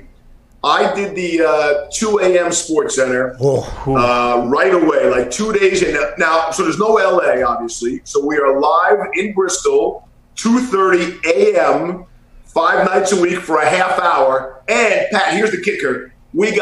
Sorry about that. Didn't mean that. Here's the kicker. Pretty good. We got every single sport in. We got every Major League Baseball score in, regardless of how bad the game was, in a 30-minute show. And now, we do 90 minutes on Sunday, and we get half the games in because there's, all the newsmakers, there's commercials and long-form interviews and those kinds of things. But, yeah, 2:30 a.m. Eastern. Welcome to Bristol, Connecticut, straight from New York City. That was quite an adjustment. Yeah, it's awesome. By the way, getting a chance to get on the air there immediately, and your personality, I assume, carried you well. Did you enjoy the transition that sports coverage took? Because what you just said there, it sounded like you guys were basically just a news report, like, hey, this happened, this many hits, this. Now the entertainment, right, is of ESPN. It feels like that is a much larger role. You said 90 minutes, you covered half the things. You see some shows where they're only covering two things. Last night, Scott Van Pelt literally was just the Masters the entire show. Yeah. So it feels like, have you enjoyed the evolution of ESPN and what it has done both entertainment-wise and sports-wise? Or is there a part of you that's like, hey, back whenever we were just rattling them off, there was a place for that as well? Back in the day, we were like straight down the middle, right? We were independent journalists, no favoritism. And now I think really the beauty, and this might have changed 10 or 12 years ago, they kind of encourage us to be sort of fans, fans of our own team, wherever we grew up, whatever college we went to. It's okay to show favoritism and have a good time and sort of allow us to express, more of our personalities. So it's definitely been an adjustment. And, that's something in the studio, right? I'm still not bringing out my favoritism or showing my fanboyness, say, when we're doing the broadcast. No, of course not. No, of course not. You can't see. Can you see this giant jet stadium behind me? Yeah, your team stinks, though, so you really can't. Puke. You know what I mean? Hey, I did the Zoom with Belichick from this very seat, and I took it down. Smart. How was that? Wait, I've never been privy to a single conversation of Belichick. I've never heard him actually do a convo. Whenever I see mic'd up clips of him, I always watch it because I feel like or to do your job, it's like the only time I get to learn about him as a human, because I know his press conferences, that's not him. He's just, I'm doing this because I have to. He's Marshawn Lynch before Marshawn Lynch was Marshawn Lynch. He's like, hey, I'm just here so I don't get fined, basically, is what Bill Belichick, legend. Marshawn Lynch, legend. So anytime I get a chance to hear how a conversation goes, I'm always so intrigued by it because he's the greatest of all time. Those Zoom calls that you have with him, I assume he's telling you nothing, or is there a little bit of give and take in that whole thing? He's telling us nothing but longer. You know what I mean? Like in press conferences, he shuts people down, 1-word, 2-word answers, and I get all that. So I thought Bill was actually very fair with us. Again, full sentences. Certainly a paragraph for Greasy and Riddick, and a couple of sentences for me anyway. But he was great, and I definitely learned some things. What I really want to do is I really like to have a beer with Bill Belichick. I've heard so many times that if you can get him at like a social event out and about, he's just so relaxed and so enjoyable and funny to be around. I would just love to see that side of him. Hey, don't you own a bar? I'm a very small minority owner of a sports bar in Boston, yes. That's what I'm talking about. Steve, you guys watching golf in there? We watch everything. I'm sure I don't get there as much as I used to. Shout out the greatest bar, which is really spitting distance from TD Garden. I mean, it's right across the street. Feel free to stop by if the Celtics and Bruins come back again. Hey, good promo there. And if bars come back again, which it doesn't seem like potentially soon that's going to happen. Let's. How's it been getting to call Monday Night Football? Like 28 years. Everybody at ESPN holds Monday Night Football in such high regard, obviously. When you get the job, I started off this whole conversation. I want to take a little trip with you there about how genuinely happy I was. I really was, because I've been a fan for so long, because normally when you're on, I'm still up, right? I knew a lot about you and your personality, and the fact that you just said, I'm a stick and ball guy, not the country club guy. I think that has resonated with a lot of people. So getting you your opportunity to get into the Monday Night Football booth, how has it been as opposed to what you thought going in? And is there that whole, do you read, or can you not keep up with anything that's being said about you, whether it's bad or good? So first of all, let me say thank you, Pat. You were tremendous privately and on social media too. I appreciate the text note and all that stuff. It obviously meant a lot to me. It's just something you don't see coming, right? There's one chair, right? There's one chair of Monday Night Football, like we do. 15 college football games every week. There's only one seat at ESPN for the NFL. So the odds on that, you really don't see that coming. You certainly never expect it. And so when it finally did come, I was just over the moon. And, you know, it's like getting called up to the big leagues, right? In baseball, you see it in all the movies. Just to tell my parents, I'm so lucky they're still with me. And tell my sister, and then to have the moment with my kids, who my boys are huge football fans. And the only drawback was they said I wasn't be able to watch Monday Night Football with them. I said, hey, give me a couple of years, maybe I can take you with me to the games. But I watch Thursday Night Football with them now. So nice. So that's worked out. But the job itself, listen, we are a work in progress. You know, I'd say the whole show is, but really specifically myself. I think I'm getting more comfortable every week. I'm still really excited to be in that spot. I'm not going to defend that to anyone. That's how I really feel. I am genuinely enthusiastic about everything I do, but especially an all-time dream job. So here's some of the stuff. Listen, I'm not one of those to say, hey, I don't see Twitter. I see a lot of it. But listen, I cancel out, hey, Steve, you're great, and hey, Steve, you suck. You know what I mean? Yeah, you have to. I eliminate that, right? That's let's say that's 50-50. That's fine. Some of the criticism can be constructive and can be helpful. You know, hey, you're too much on this. You need more on this. You're too high on a 2nd and 4 running play. Nobody cares. I love the tidbit about the kid from Division II Bemidji State making it into the NFL. So some of that is constructive, and that comes from fans sometimes too. So I think there's real value in that. I am a regular guy. I do take this stuff seriously, and I want to get better every single week, and I think we're making some progress there. I think so too. And that was, by the way, very transparent of you to answer the way you did, and I'm thankful that you did. Let's talk about a little bit of it, because I heard you say the 2nd and 4, not as excited, and you say you're an excitable guy and you enjoyed it. Do you ever worry, though, that maybe the thoughts of a few that are being stressed on social media could potentially be changing what makes you you? And also, in the game, what do you think you're getting better at? Like, what is some real changes you think that, like, the crews, because I think you guys are getting better as well as an entire crew, not just you, by the way. It's an entire team thing. And you have no fans in the stands. So, like, it's a dynamic, weird year to even get your first start with that crew. But what are some of the changes? And do you ever think, like, oh, this is just like 100 assholes when we got, I don't know, 3 million people or 2 million people watching? That's such a small sample size. You know what I mean? Like, how do you balance that out? Yeah. So the criticism that I do take and accept and think, hey, you know what, maybe there's something to that, then I'll watch the game back and I'll watch the spot back and I'll either agree or disagree with said criticism. And if I agree with it, then I'll fix it. So, one of my strengths, and I think this sounds weird, but one of my strengths, I think, as a play-by-play guy is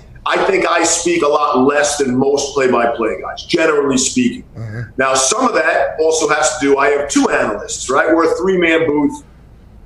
Maybe there's one other 3-man booth in all of the NFL. So that plays a role, and especially like the layout was my strength, right? Therefore, the guy who doesn't speak as much, you lay out, you let the crowd roar on 4th down or after a big score, and now, of course, there is no crowd. So that like took away one of my strengths already, But so it's worked out. I got a lot of voices in my head quite often, but especially on game day, we're getting a lot of help, and the curated audio that I think you guys hear at home. Like, honestly, for the Jets game, and I tried to make this point, you could hear the crowd doing the Jets, Jets thing, and I'm looking around and there's nobody in the stadium. So that's just so bizarre. So my strength also, besides not speaking so much, is, Pat, and I mean this, and this is the honest God truth, like, I know what I don't know, right? Like, yeah. I know my strengths and weaknesses. And in Greasy and Riddick, I really have 2 of the most cerebral football minds. I think their football IQ is off the charts. And so I'm much more like the guy at home on the couch who just happens to be sitting next to him. That's kind of my philosophy for the whole thing. The thought of you being incredible at being able to read a room, right, which is the crowd thing, laying off for the crowd. Yeah. You being like that being one of your main strengths and be like, all right, congrats, dude, 28 years, you got Monday Night Football. Also, hey, your ability to read a room and everything like that, yeah. Just go ahead and take that one out. Make you play left-handed. That's very interesting. I never even really thought about that.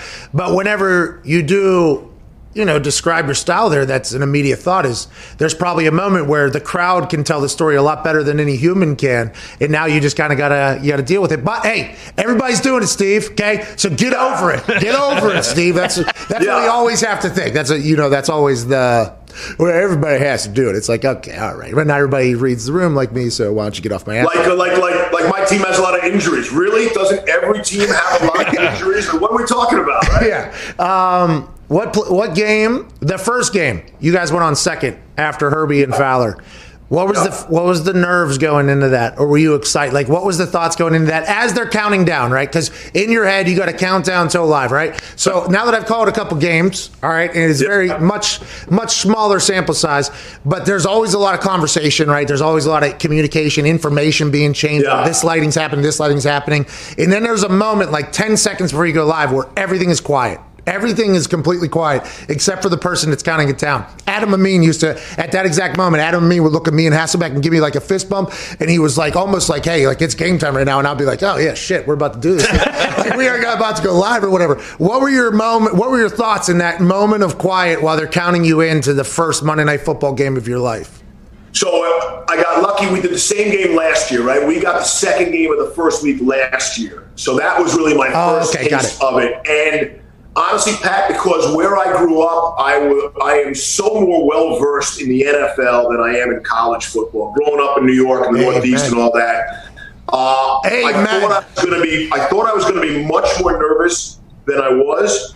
And look, I was so over the top prepared for the game last year. It was Oakland and Denver. We spent a week out at Raiders camp, a week in Broncos camp. Greasy and I do the Broncos preseason games. So I was really in a position to be successful. But the story is they played the billboards, and it was Tim Corrigan, who was our producer. I don't know if you got to work with Timmy or not. And the music comes in, and he's in my ear. Okay, go, Steve, that kind of thing. And I'm like, no.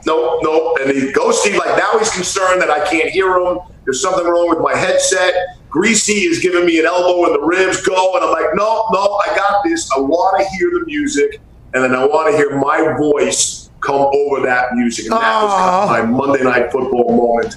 And listen, I know people talk about it. I can't explain it. The music is so iconic. Yeah. Someone who grew up watching it when I did, in that era, it still resonates.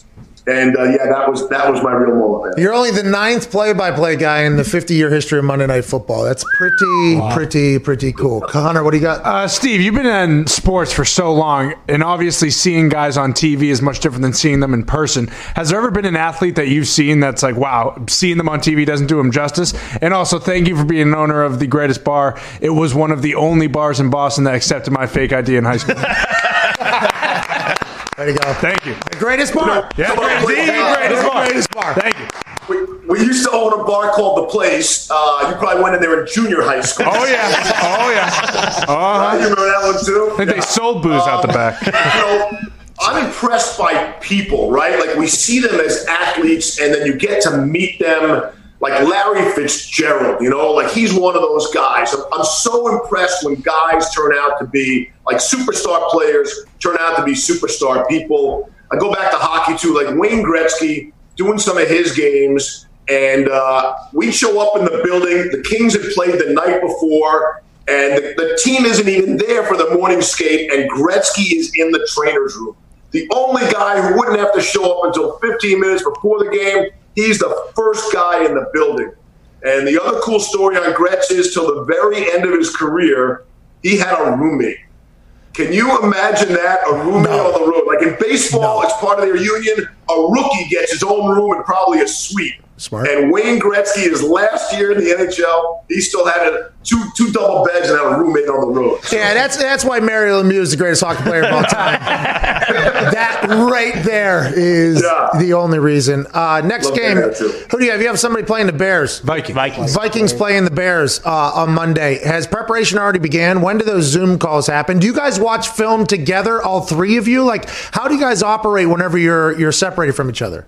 So normally we would, man. We would, absolutely. We go to the facility and watch film, but everything's on Zoom now. We start pretty much as a team preparing on Wednesday. The week goes so quickly from Monday night. It's really amazing, right? Because we travel home on Tuesday, go grab the kids and be a dad and be a regular guy. And then on Wednesday, we've already started to formulate some thoughts. We all do a sort of a Zoom with 6 or 7 of us to go over the past game, look at some tape, and then think about some ideas. And then earlier this morning, we just got off a Zoom, 50, 60 people, all of our production team laying out the elements for the upcoming week. So it's you kind of cycle through it, kind of never ends. No days off, as I like to say. And even on the plane back, man, we're watching the previous week's game. But it's a great process. It's a great flow. I miss being around my team. That's the real beauty of football and probably the sports. You're traveling with a team every week, and you're a crew, and you hang together, and you're friends.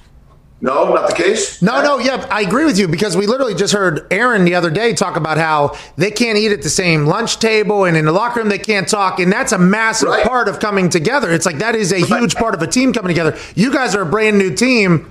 You don't think about that. Like you don't. The refs, Mike Pereira was like, these refs don't get to talk to each other before the game. Like all these other things that are kind of, live in the football world. We're thinking about just the football itself. That has probably been a little bit of a chemistry fuckery a little bit as well, I would assume, in the entire thing. It's a factor, and I heard Pereira, and thanks for him shouting out John Parry, because great dude. So Greasy Riddick, myself, Lisa Salters, and John Parry, and our producer and director, Phil Dean and Jimmy Platt, we have not been in the same room a single time, and we are headed into week 10. So, so that is... You guys suck! Hey, you need to call the game better! I'm sick of this! Let us go in the same car to the stadium together. Can you imagine that? It's 2nd and 4. This guy needs to stop. Like, you have no chance of having Kevin. Nope. So... we're playing with the car. But you said before, man, everybody's dealing with the same thing. Everybody's playing with it. What do you got, Ty? Steve, working at ESPN for as long as you have, obviously you've got to work with some really talented people, but was there one co-anchor you had on SportsCenter where it seemed like every time you were with him, it's like, okay, this guy really allows me to throw the fastball?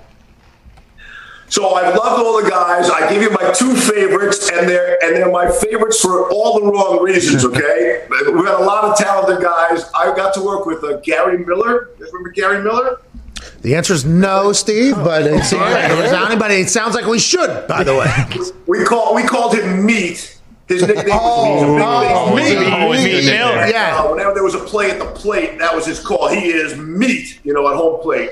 Oh, yeah. The other guy was, The other guy was Bill Pito. Tell me you guys have heard of him, the judge, Bill Pito. Yeah. Oh, Bill. Yeah. Bill Pito. Oh, yeah. He's at MSG now. Anyway, those were 2 guys who kept me loose in commercial. We had the best time in commercial breaks. Man. Just so much fun to be around. But I've been blessed. Listen, I broke in with Keith and Dan, you know what I mean? In that era, I wanted to be them. And when one of them would be sick or out for some reason, I'd get to fill in with the other. That's the case with the all-time great Levy blooper.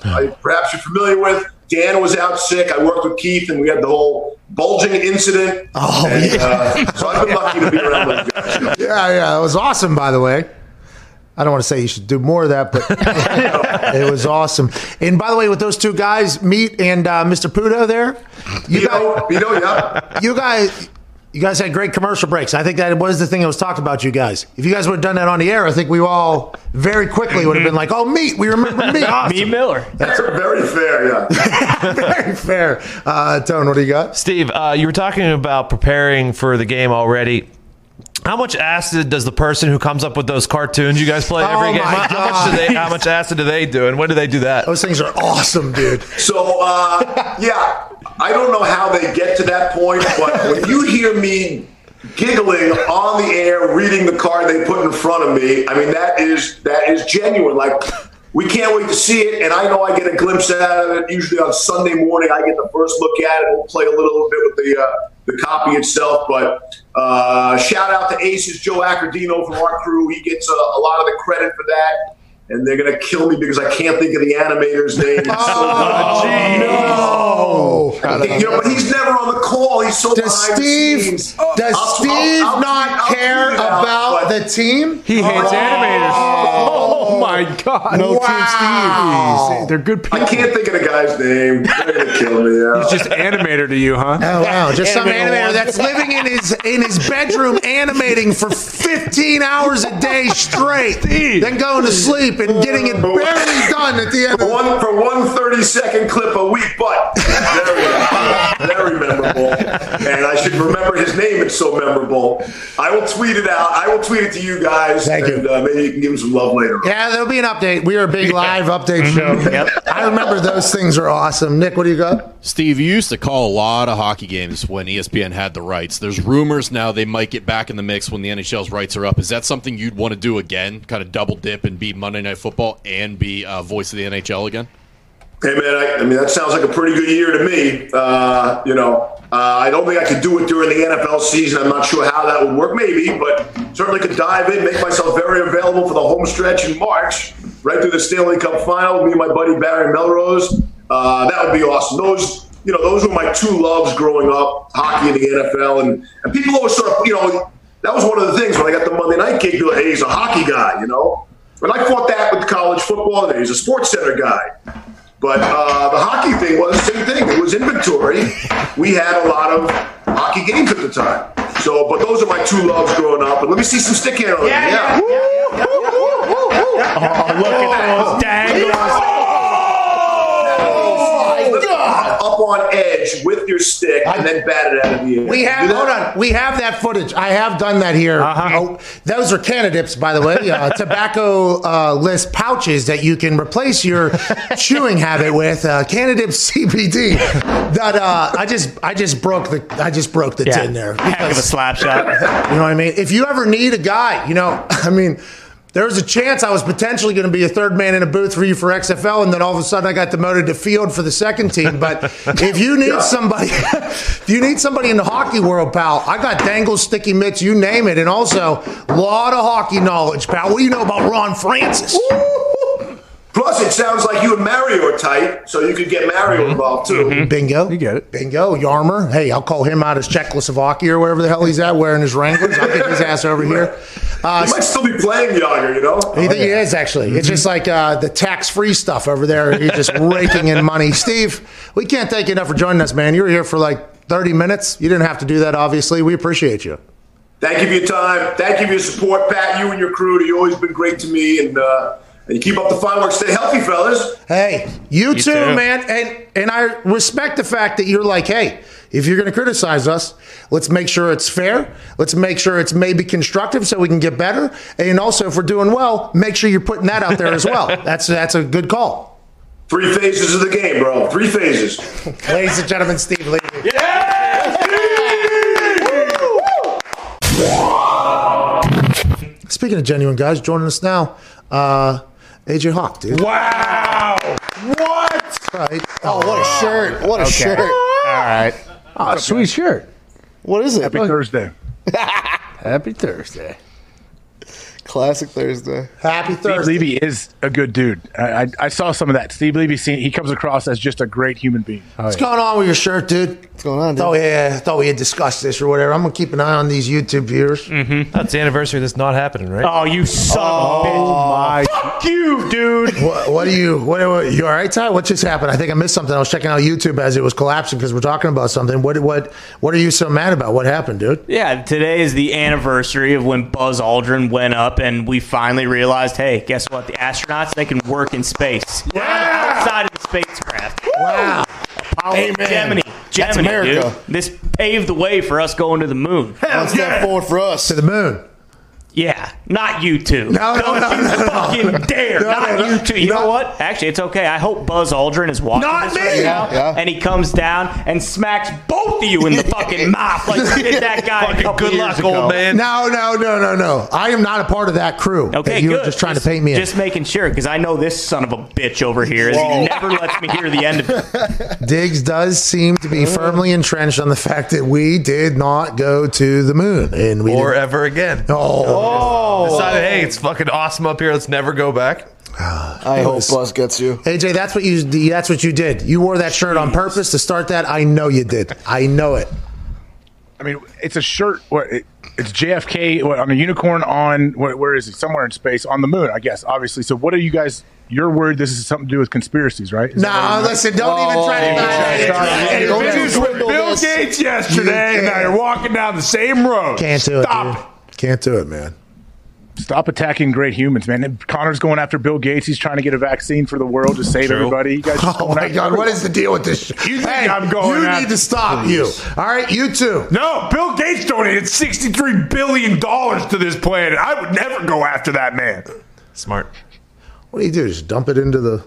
Yeah, that Bezos did too. They got a big hole. They just put it into the planet, fixes it. You know that island of plastic? There's also just like an island of money that is also floating right next to it. That's where all that money goes to. Yeah. What does that go to? Does that go to scientists that like research whether or not the world is pipes and stuff? Pipes? I don't think it goes to pipes. Irrigation for deserts. Mm-hmm. Plumbing. Yeah, good plumbing. Yeah. I assume pipes are coming out. Like I would assume that they're trying not to have. Well, no, they're biodegradable pipes. Anyway, sports show. Colts Titans tonight. Colts are favored by 1. I don't know if they're still favored by 1. I know they started the day favored by 1. I don't. This is a game that's going to be very difficult for me to pick, not because of my allegiance to the Indianapolis Colts and my fanhood of the Nashville, Tennessee Titans squad down there, Nashville City as well. So I don't know how to feel here about this thing, but this feels like a game that the Colts could definitely lose, and this feels like a game that the Titans, who have been very inconsistent as well, could lose. How do you see the night going, and are you excited for this? This is a real-life good matchup coming out on a Thursday. Well, this is a good, physical matchup that should be fun to watch. Don't you think Tennessee's going to try to? They're going to have to ride Derrick Henry. I mean, that's what everyone assumes they're going to do. But I'm a little bit surprised that the Titans are underdogs in their own place. I understand it's not a normal home field advantage deal, but still short week and you're underdogs. Hold on. No, they are, but that's not how it opened. They opened as favorites, and then the betting market made them the dogs. At Tone Diggs, what does that mean? Does that mean some big professional gambler potentially made a bet that made the books go, oh wait, are we seeing it wrong? Why is that, you think? It is weird because the Colts opened as 2-point dogs. Now they're the 1-point favorite, even though all of the money is coming in on the Tennessee Titans. So in that situation, it's called a reverse line move. And you look to maybe take the Colts in that situation. Okay. Reverse line. All right. Little reverse line moves going on here tonight. And I'll tell you what, Vegas is up in arms about what's going to go down. I mean, the money's on this side, but we're moving it that way. It's kind of a dodge, duck, dip, dive, and dodge situation. If you're one of those good sports gamblers, so that the sports books who set the lines don't know where you're going, because it's a consummate game between the sports books, and obviously a lot more people are getting involved in this, but the big ones, the sharp gamblers, that game is always happening throughout the week, and that's why you see lines move. Now granted, injuries also get affected into that, but there is a joust at a very high level for a lot of money happening on who's going to do what and pick what. That's interesting, because I don't know how to pick it, but if all the big smart people that gamble all the time pick it, I'll hammer the home team if I got to, no problem at all. Yeah, according to this website here that I always follow, and it's normally pretty correct, the Colts have the sharp action tonight. Okay. Hey, the Sharp's been doing this a long time. We've been making money in this game a long time. This is how I win. At Gumpy, he was not a Sharp. At Gumpy, what do you got on this game tonight? Home dogs in divisional games, 12-2 against the spread. Prime time dogs, 20-9 against the spread this year. So Gumpy's nukes would say that we hammer the Titans tonight. Oh, yeah. But the smart Italians who have been making money for a long time, they're saying hammer the Colts with this reverse line move. This is a classic. How do you feel? How do you feel? Which way do you want to go? That would be what Lombardi would call the sharp provolone. There could be some holes in it. Whoa. Provolone have holes? Yeah. Does it? Like Swiss cheese. Does it really? Yeah, I believe so. It's good, too. I think I remember. Provolone, no, it doesn't. I just bought provolone last night. It does not have holes. By the way, I almost lost it. I was like, my Italian friends, 2 of which that are in here, are going to be very pissed off at me if I don't know that provolone does not have holes. It does not have Yeah, because I just thought of those big sticks of fucking cheese. I mean, that is something that's... So you hung out with 0 Italian people. You legitimately were like, nah, I'll stay away. That's wild. Yeah, well, we made fun of them for the cheese they eat. But Gumpy, too, he is the captain of my arsenal. So if he says that's provolone, I'm going with provolone. In Canada, it has holes in it. Of course. Of course. Government cheese up there. Has anything you just heard, AJ, changed your mind about how you would bet tonight or pick tonight after the Canadian Italian cheese that got a hole in it like it's Switzerland? What do you want to talk about? Well, I'm probably I'm going to need Zeke to send me a clip of this because I don't have to digest all that great info that I You got it on its way. help me pick a winner here tonight. But ultimately, I think it comes down to Phil Rivers. How does Phil play? The Titans don't get a whole lot of pressure on opposing quarterbacks. I know Jeffrey Simmons is a monster inside for them, though. Maybe he makes Phil kind of just feel uncomfortable in the pocket, and maybe the Titans come up with a couple key interceptions. So they don't get a lot of pressure on the quarterback? Oh, yeah, because Davion Clowney, everybody's been going after him because he hasn't got as many sacks or whatever, but he's a game disruptor in different fashions, which I think has always been his thing. That's why the stats couldn't always go with what he was demanding, because he felt if you watch the film, he changed games in different fashions other than just getting sacks and all that stuff. But who knows if he's playing how everybody thinks he should be playing this year. I don't think I've watched close enough. But if Phillip Rivers has a chance to stand around, Colts have a chance. Like, Colts have a real chance, especially with a really good defense. Really good defense. T.Y.'s back. T.Y. is back. T.Y.'s playing tonight. T.Y. dominates on Thursday nights. You could probably look up those stats. He has big Thursday night games. That's what T.Y. does. What do you got, Dick? Tennessee is number 30 in the league in sack percentage. So Connie's been a little hurt. Oh, so I like the Colts. I like the Colts even more now because Phil. People are saying he's inaccurate. And he's like, a lot of Billy McComas obviously said that, but also a lot of people around Indianapolis like the guy. I think last week he puts the ball like in a bucket if he has to. Like, that is one of his strengths. So if he has time and he can digest the defense and he gets a chance to like pick some things apart, look for Mo Alley Cox. Is he playing tonight? Look for him to have a big night, I'd assume, because Jack Doyle's out. He's a tight end. If T.Y. is going to get loose, let's go. Is Michael Pittman? I like the Colts all of a sudden night. And it's Nyheim Hines' birthday. Assuming he's going to get loose on a punt return or a kickoff return or maybe even out of the backfield. Okay, I like the Colts tonight all of a sudden. Is there any worry that A.J. Brown obviously is a certified stud, and on the opposite side, Corey Davis, his brother, just passed away, and he might have a little extra motivation for the game? I will tell you, the death in a family type thing is a real thing. Like, it really brings a team together. So that maybe, does that offset my thoughts? Because I am a big, like, hey, how about the Joes guys, not the X's and O's guys? I mean, that kind of puts a wrench in my entire thing right there. By the way, rest in peace. T's and P's, obviously, completely. Yeah. Oh, man, we got a good one tonight. Thursday Night Football's got a good one. And the Masters. Yeah! We love golf. This is good, AJ. We got to get to a break. Where's Tiger right now? Tiger is 4 under through 12. Leader is at 6 under. He just got to make the cut and get to the weekend. Because once he gets to the weekend, that's when it's like, all right, here we go. You don't win on Monday, but you could definitely lose on Thursday. That's what I meant. Thursday. Mm-hmm. Yeah. I said Monday. Happens. Duplicate. Yeah, you just did a quick little edit. Yeah. Mr. Alley Cox, questionable. He full practice yesterday, though. So. Oh, so he's playing. Yeah. He'll have a big game. Trey Burton. What's Look that? for Trey Burton. So that's the dude that threw the touchdown, huh? Yeah. Phil likes him a lot. I think he targets him a lot. Oh, yeah. I don't know how I feel about him. I think he's made some big plays. I don't know enough about him. Do you think Indy's going to be able to run the ball? 4 money, man. Nyheim Hines' birthday. No, don't you think, though, Tennessee's going to load the box and say, hey, all right, Phil, you proved to us that you can beat us through the air? I think Phil can tonight. All right. We'll talk Taylor Lewan in like 10 minutes. Nah, the death of the brother. Oh. They also just added Desmond King, who got a full week of practice with that defense. Touchdown. Scored a touchdown last week, too, in his first game. Oh, yeah. All right, let's get to a break. This is, by the way, Kat Stockton, Mr. Neighborgood. Wow. It's an absolute banger. We got Taylor Lewan joining us in less than 10 minutes. My back is cramping. Oh, no. It's probably because that little son of a bitch did a front flip into me. Prick. Probably, if we're adding things up. Golly, a little tight here, pal. Hey, is that guy, the tan guy who always has the same facial expression, is that Jay McAfee that wrestles with you? Dude, you don't get it. That's Pete Dunne, the bruiserweight. He's awesome. He intimidates me. I thought it was Jay McAfee that few shots I saw. Happy birthday, Jay. Happy birthday, Jay.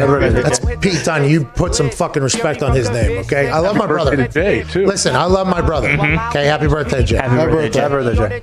Hey, Jay. Pete Dunne would body bag Jason McAfee. Okay, I just wanted that to be known. All right? That's just how it goes. Can't thank you enough for choosing to listen to this show. It's the dumbest show of all time, but we thank you for listening. Thanks to our guests for taking times out of their day. I don't think they take times. Numerous time out of day. Interesting. Going to have to dive deeper into that, see if I was right or wrong whenever I first said that in a sentence. But thank you to all of our guests taking time out of their day for joining us. All the boys, obviously, for bringing all the energy. And to all of you for choosing to let us penetrate your ear holes. If you enjoy the show, please be a friend, tell a friend. If not, just act like it never happened. We'll be back tomorrow with a good feel-good Friday. And who do we have tomorrow? Massive guest. Don't want to spoil it, obviously. Give you something to look forward to along with the weekend, but it's big. It is big. Maybe an MVP candidate. I don't know. Maybe. Maybe. You never know. You never know. I don't even know. It's big, though. Ty knows. I don't even know.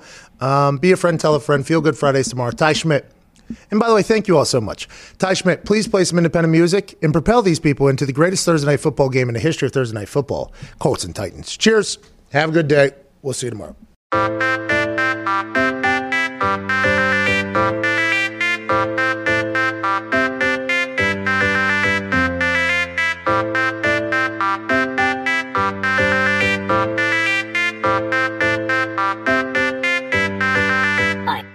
Don't